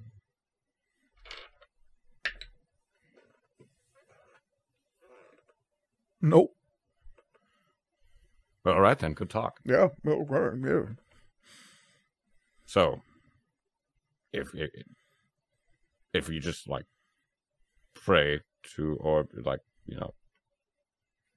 talk to your god, you get powers, Well, kind of thing. kinda. I mean, that's sort of how it works. Kinda. You pray. You devote yourself to a god. You really believe. You follow their tenets, follow their laws, and sometimes the god's gonna get you back. You spot Right. them, they spot you. So, say I didn't pick a god. Somehow the god picked me. Yeah, that happens Oh, every once in a while. Yeah. What if you said no? How would you go about dealing with that? I could see how that might piss him off. Yeah. Hypothetically, of course. Wink. Right. Yes. Wink. He blinks with both eyes. Right. Yeah, I don't know. Depends how hard of a barrel they got you over. Is it like, are you an avatar of this god and you'll blink out of existence if they stop believing in you? Sort of a thing. No. Oh, I good. don't think- I knew a Dragonborn once. so. It was a whole thing. Right. No.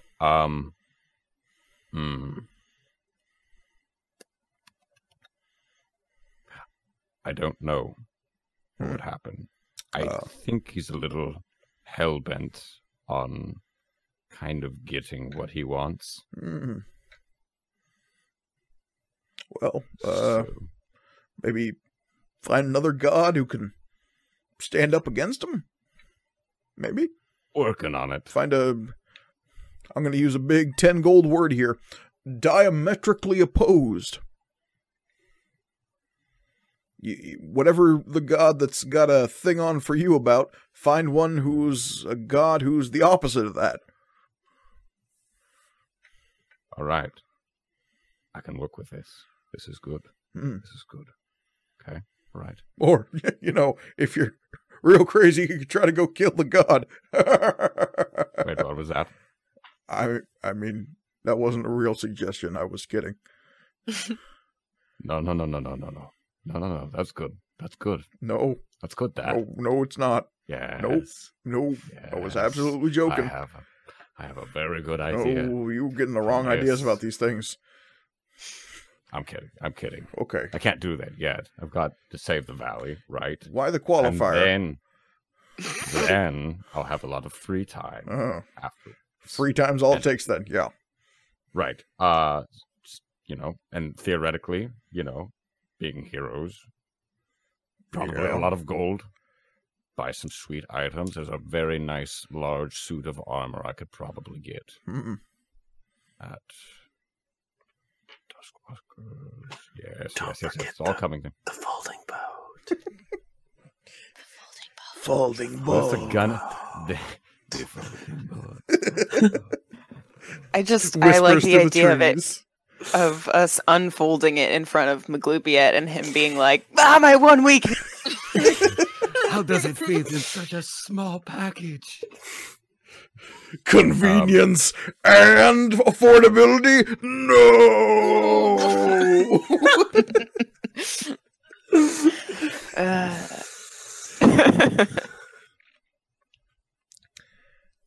Well, you've given me a lot to think about. Lots of things to ponder and scheme. I mean, think about what kind of tea is this, by the way? It's an old family recipe.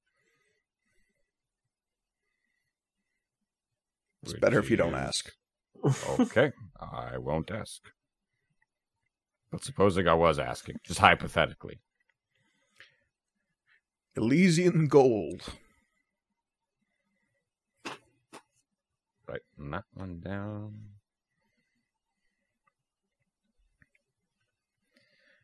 It's around sunrise, just before everyone's about to start waking up. You can see that Tirza is usually the first one to come up with the sun, but it's just as the stormlights are beginning to play through the trees above you that Grawl, you, and Caneus are taken aback by a figure appearing between two trees about 150 feet away. And they begin marching forward towards you. And Caneus will say, "I see him," as he slowly pulls an arrow out of his quiver and fits it to the string on his bow. Do they look similar to the body that we saw, shape-wise, person-shaped? I mean, they're person-shaped, but even as they approach, you can see that in the strange storm lights that are filtering down through the trees, you'll see those lights glint off of plates of shining steel. Quickly, what unfolds in front of you is a figure head to toe dressed in full plate armor that is painted with bright greens and golds. Okay. They have a huge shield strapped to one arm, and there is a large, heavy axe in their right hand. Yeah, no. How big is our camp? Is it enough to yell at everyone? Oh yeah, you're real close together. Okay. Yeah. I'll sound for everyone to get up. We have company. Grawl and Caneus are beginning to speak loudly and shake people awake, and you're all being roused out of your bedrolls. As you're coming to, you see this figure striding forward. You hear the clank of armor as they're approaching the camp. Shunk, shunk, shunk. Their face is completely hidden by a large helm that comes down, and only bright twin emerald lights shine out from the slit in their visor. They have this huge crest that comes out of the back that is also seemingly made of metal, and some kind of fur-lined cloak comes down over their shoulders. And when they're within 50 feet, they will shout, "Tirza Cloak-Bearer! Yep. My master will not have your presence in his realm. Cool. In the name of Oberon Greenvein, I challenge thee to a duel." Oh. I have written down that Oberon doesn't care about this. So, Well, maybe he doesn't care from a distance. yeah. Or maybe I wrote it down wrong. Who's to say? Go back to the recording. Oberon super duper cares. Don't ever come here. How did I mess that up? If you remember, you will have heard that Puck said that all of the Archfey in unison said they would stand against you, but individually they had very differing opinions. Cool, that helps me out, right? Me at Imaginary Puck. Damn it. In the name of Oberon, and in the name of the Archfey of the Eastwood, I challenge thee, Tirza Cloak-Bearer. Can I, put my armor on first? As you struggle out of your tent and stare Just, at this burnished wiping the steel sleep from her figure. eyes.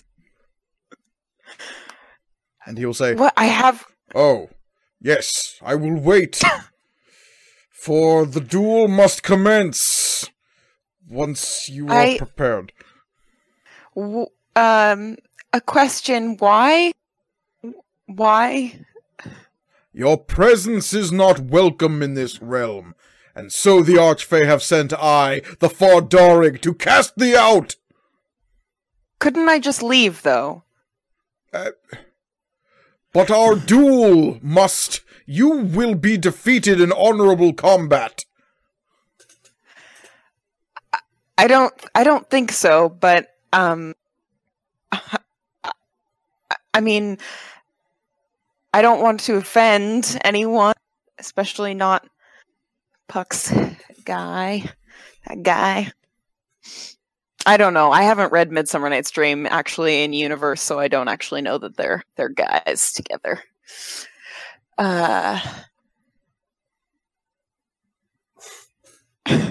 She's just still hands up. Sid raises a hand. Yes, Sid. Tirza, if you don't want to fight in a duel, which is awesome, would you, consider a substitute? I don't know if that's how this works. I don't necessarily want to duel anyone. Well, that makes one of us now. And the armored elvish knight will turn to you, Sid, and say, "You will stand as champion for this one?" Oh, god damn it. I mean, Tirza, if you don't want to fight, I guess it's up to you. I mean, go ahead. I just was attempting to be diplomatic about whatever this was. Oh, I'll be diplomatic. Now I need to get dressed, so just a second. And the armored knight will sigh, look down at their axe and their battle regalia, and say, "Did I time this wrong? Mortals are usually I mean, so." Well, we were all asleep. Yeah, dog. Sid quickly dons your armor and comes out to the early morning sunlight. Okay. Whew. I'm just gonna do some toe touches really quick. What is your name, half-elf? Oh, Sidian Emberlight. Sidian Emberlight. You choose to act as champion for Tirza Cloakbearer? Hell yeah. So Tirza be is it. just in her PJs, oh my god, I hate this. We all found more of that trash popcorn all the way out here. Weird. Then the pact is sealed. If you are defeated, then the life of Tirza Cloakbearer is forfeit. Okay. And if you Stakes. emerge victorious by some happenstance, then your passage through this section of my lord's realm will go unhindered. Okay. Yeah, sounds fair.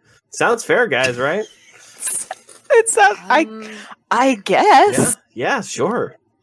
Hell, I'd do this for free, but all right. So be it. As the Archfey as our witness, the pact is sealed. And they will lift up their axe, and there's a shining burst of golden green energy.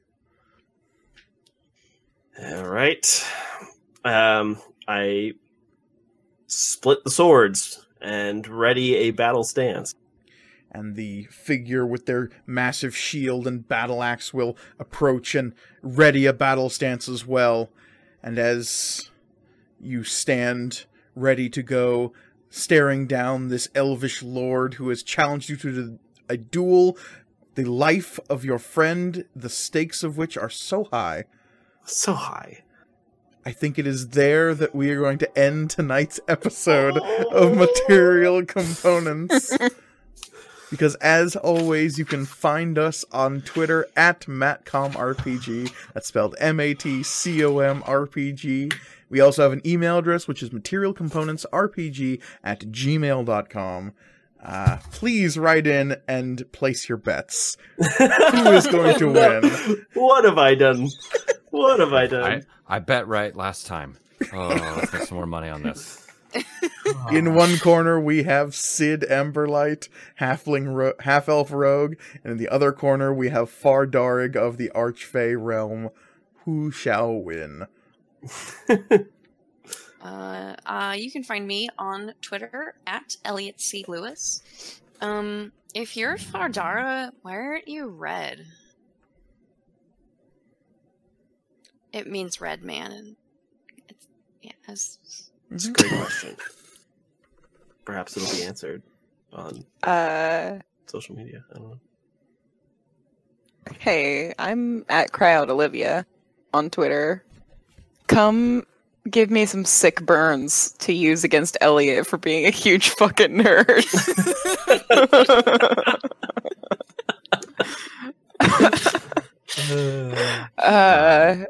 Yeah. Impressivo. If you want to find me on Twitter and Instagram, you can do so at the Readimus. Tweet at me, Warlock flirts. Yeah. Yeah. How to flirt as a warlock. Hmm. Make them punny. I dare you.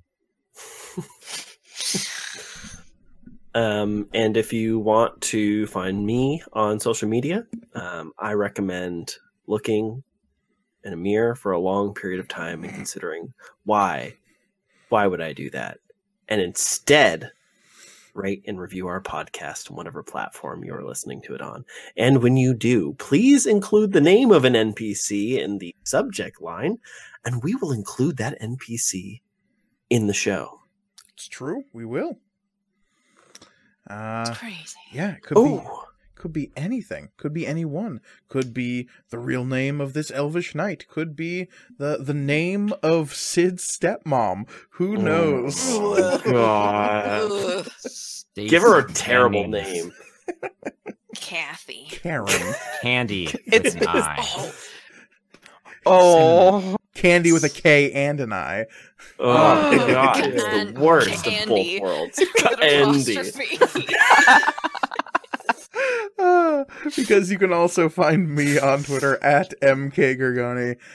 Please suggest all of your horrible, horrible stepmom names to me there. Elvish stepmom name. Elvish Gotta have stepmom at name. least a 1 or 2 apostrophes in true. there. Yeah, that's true. And of course, you can Ugh. find our good friend Omatep, always peddling that folding boat over at NPC_AN, because even when he manages to avoid getting challenged to random duels in the woods, he is, of course, an important NPC. Thank you all so much for listening to this delightful nonsense we have cooked up for you all. As always, the world is chaos, so please be kind to one another. Good night, everybody. Later. Good night. good night. Goodbye. Yeah, Good goodbye. night. Goodbye. Whenever. So long. Farewell. Auf Get out of Wiedersehen. here. Go. Auf Wiedersehen. Go. Bye.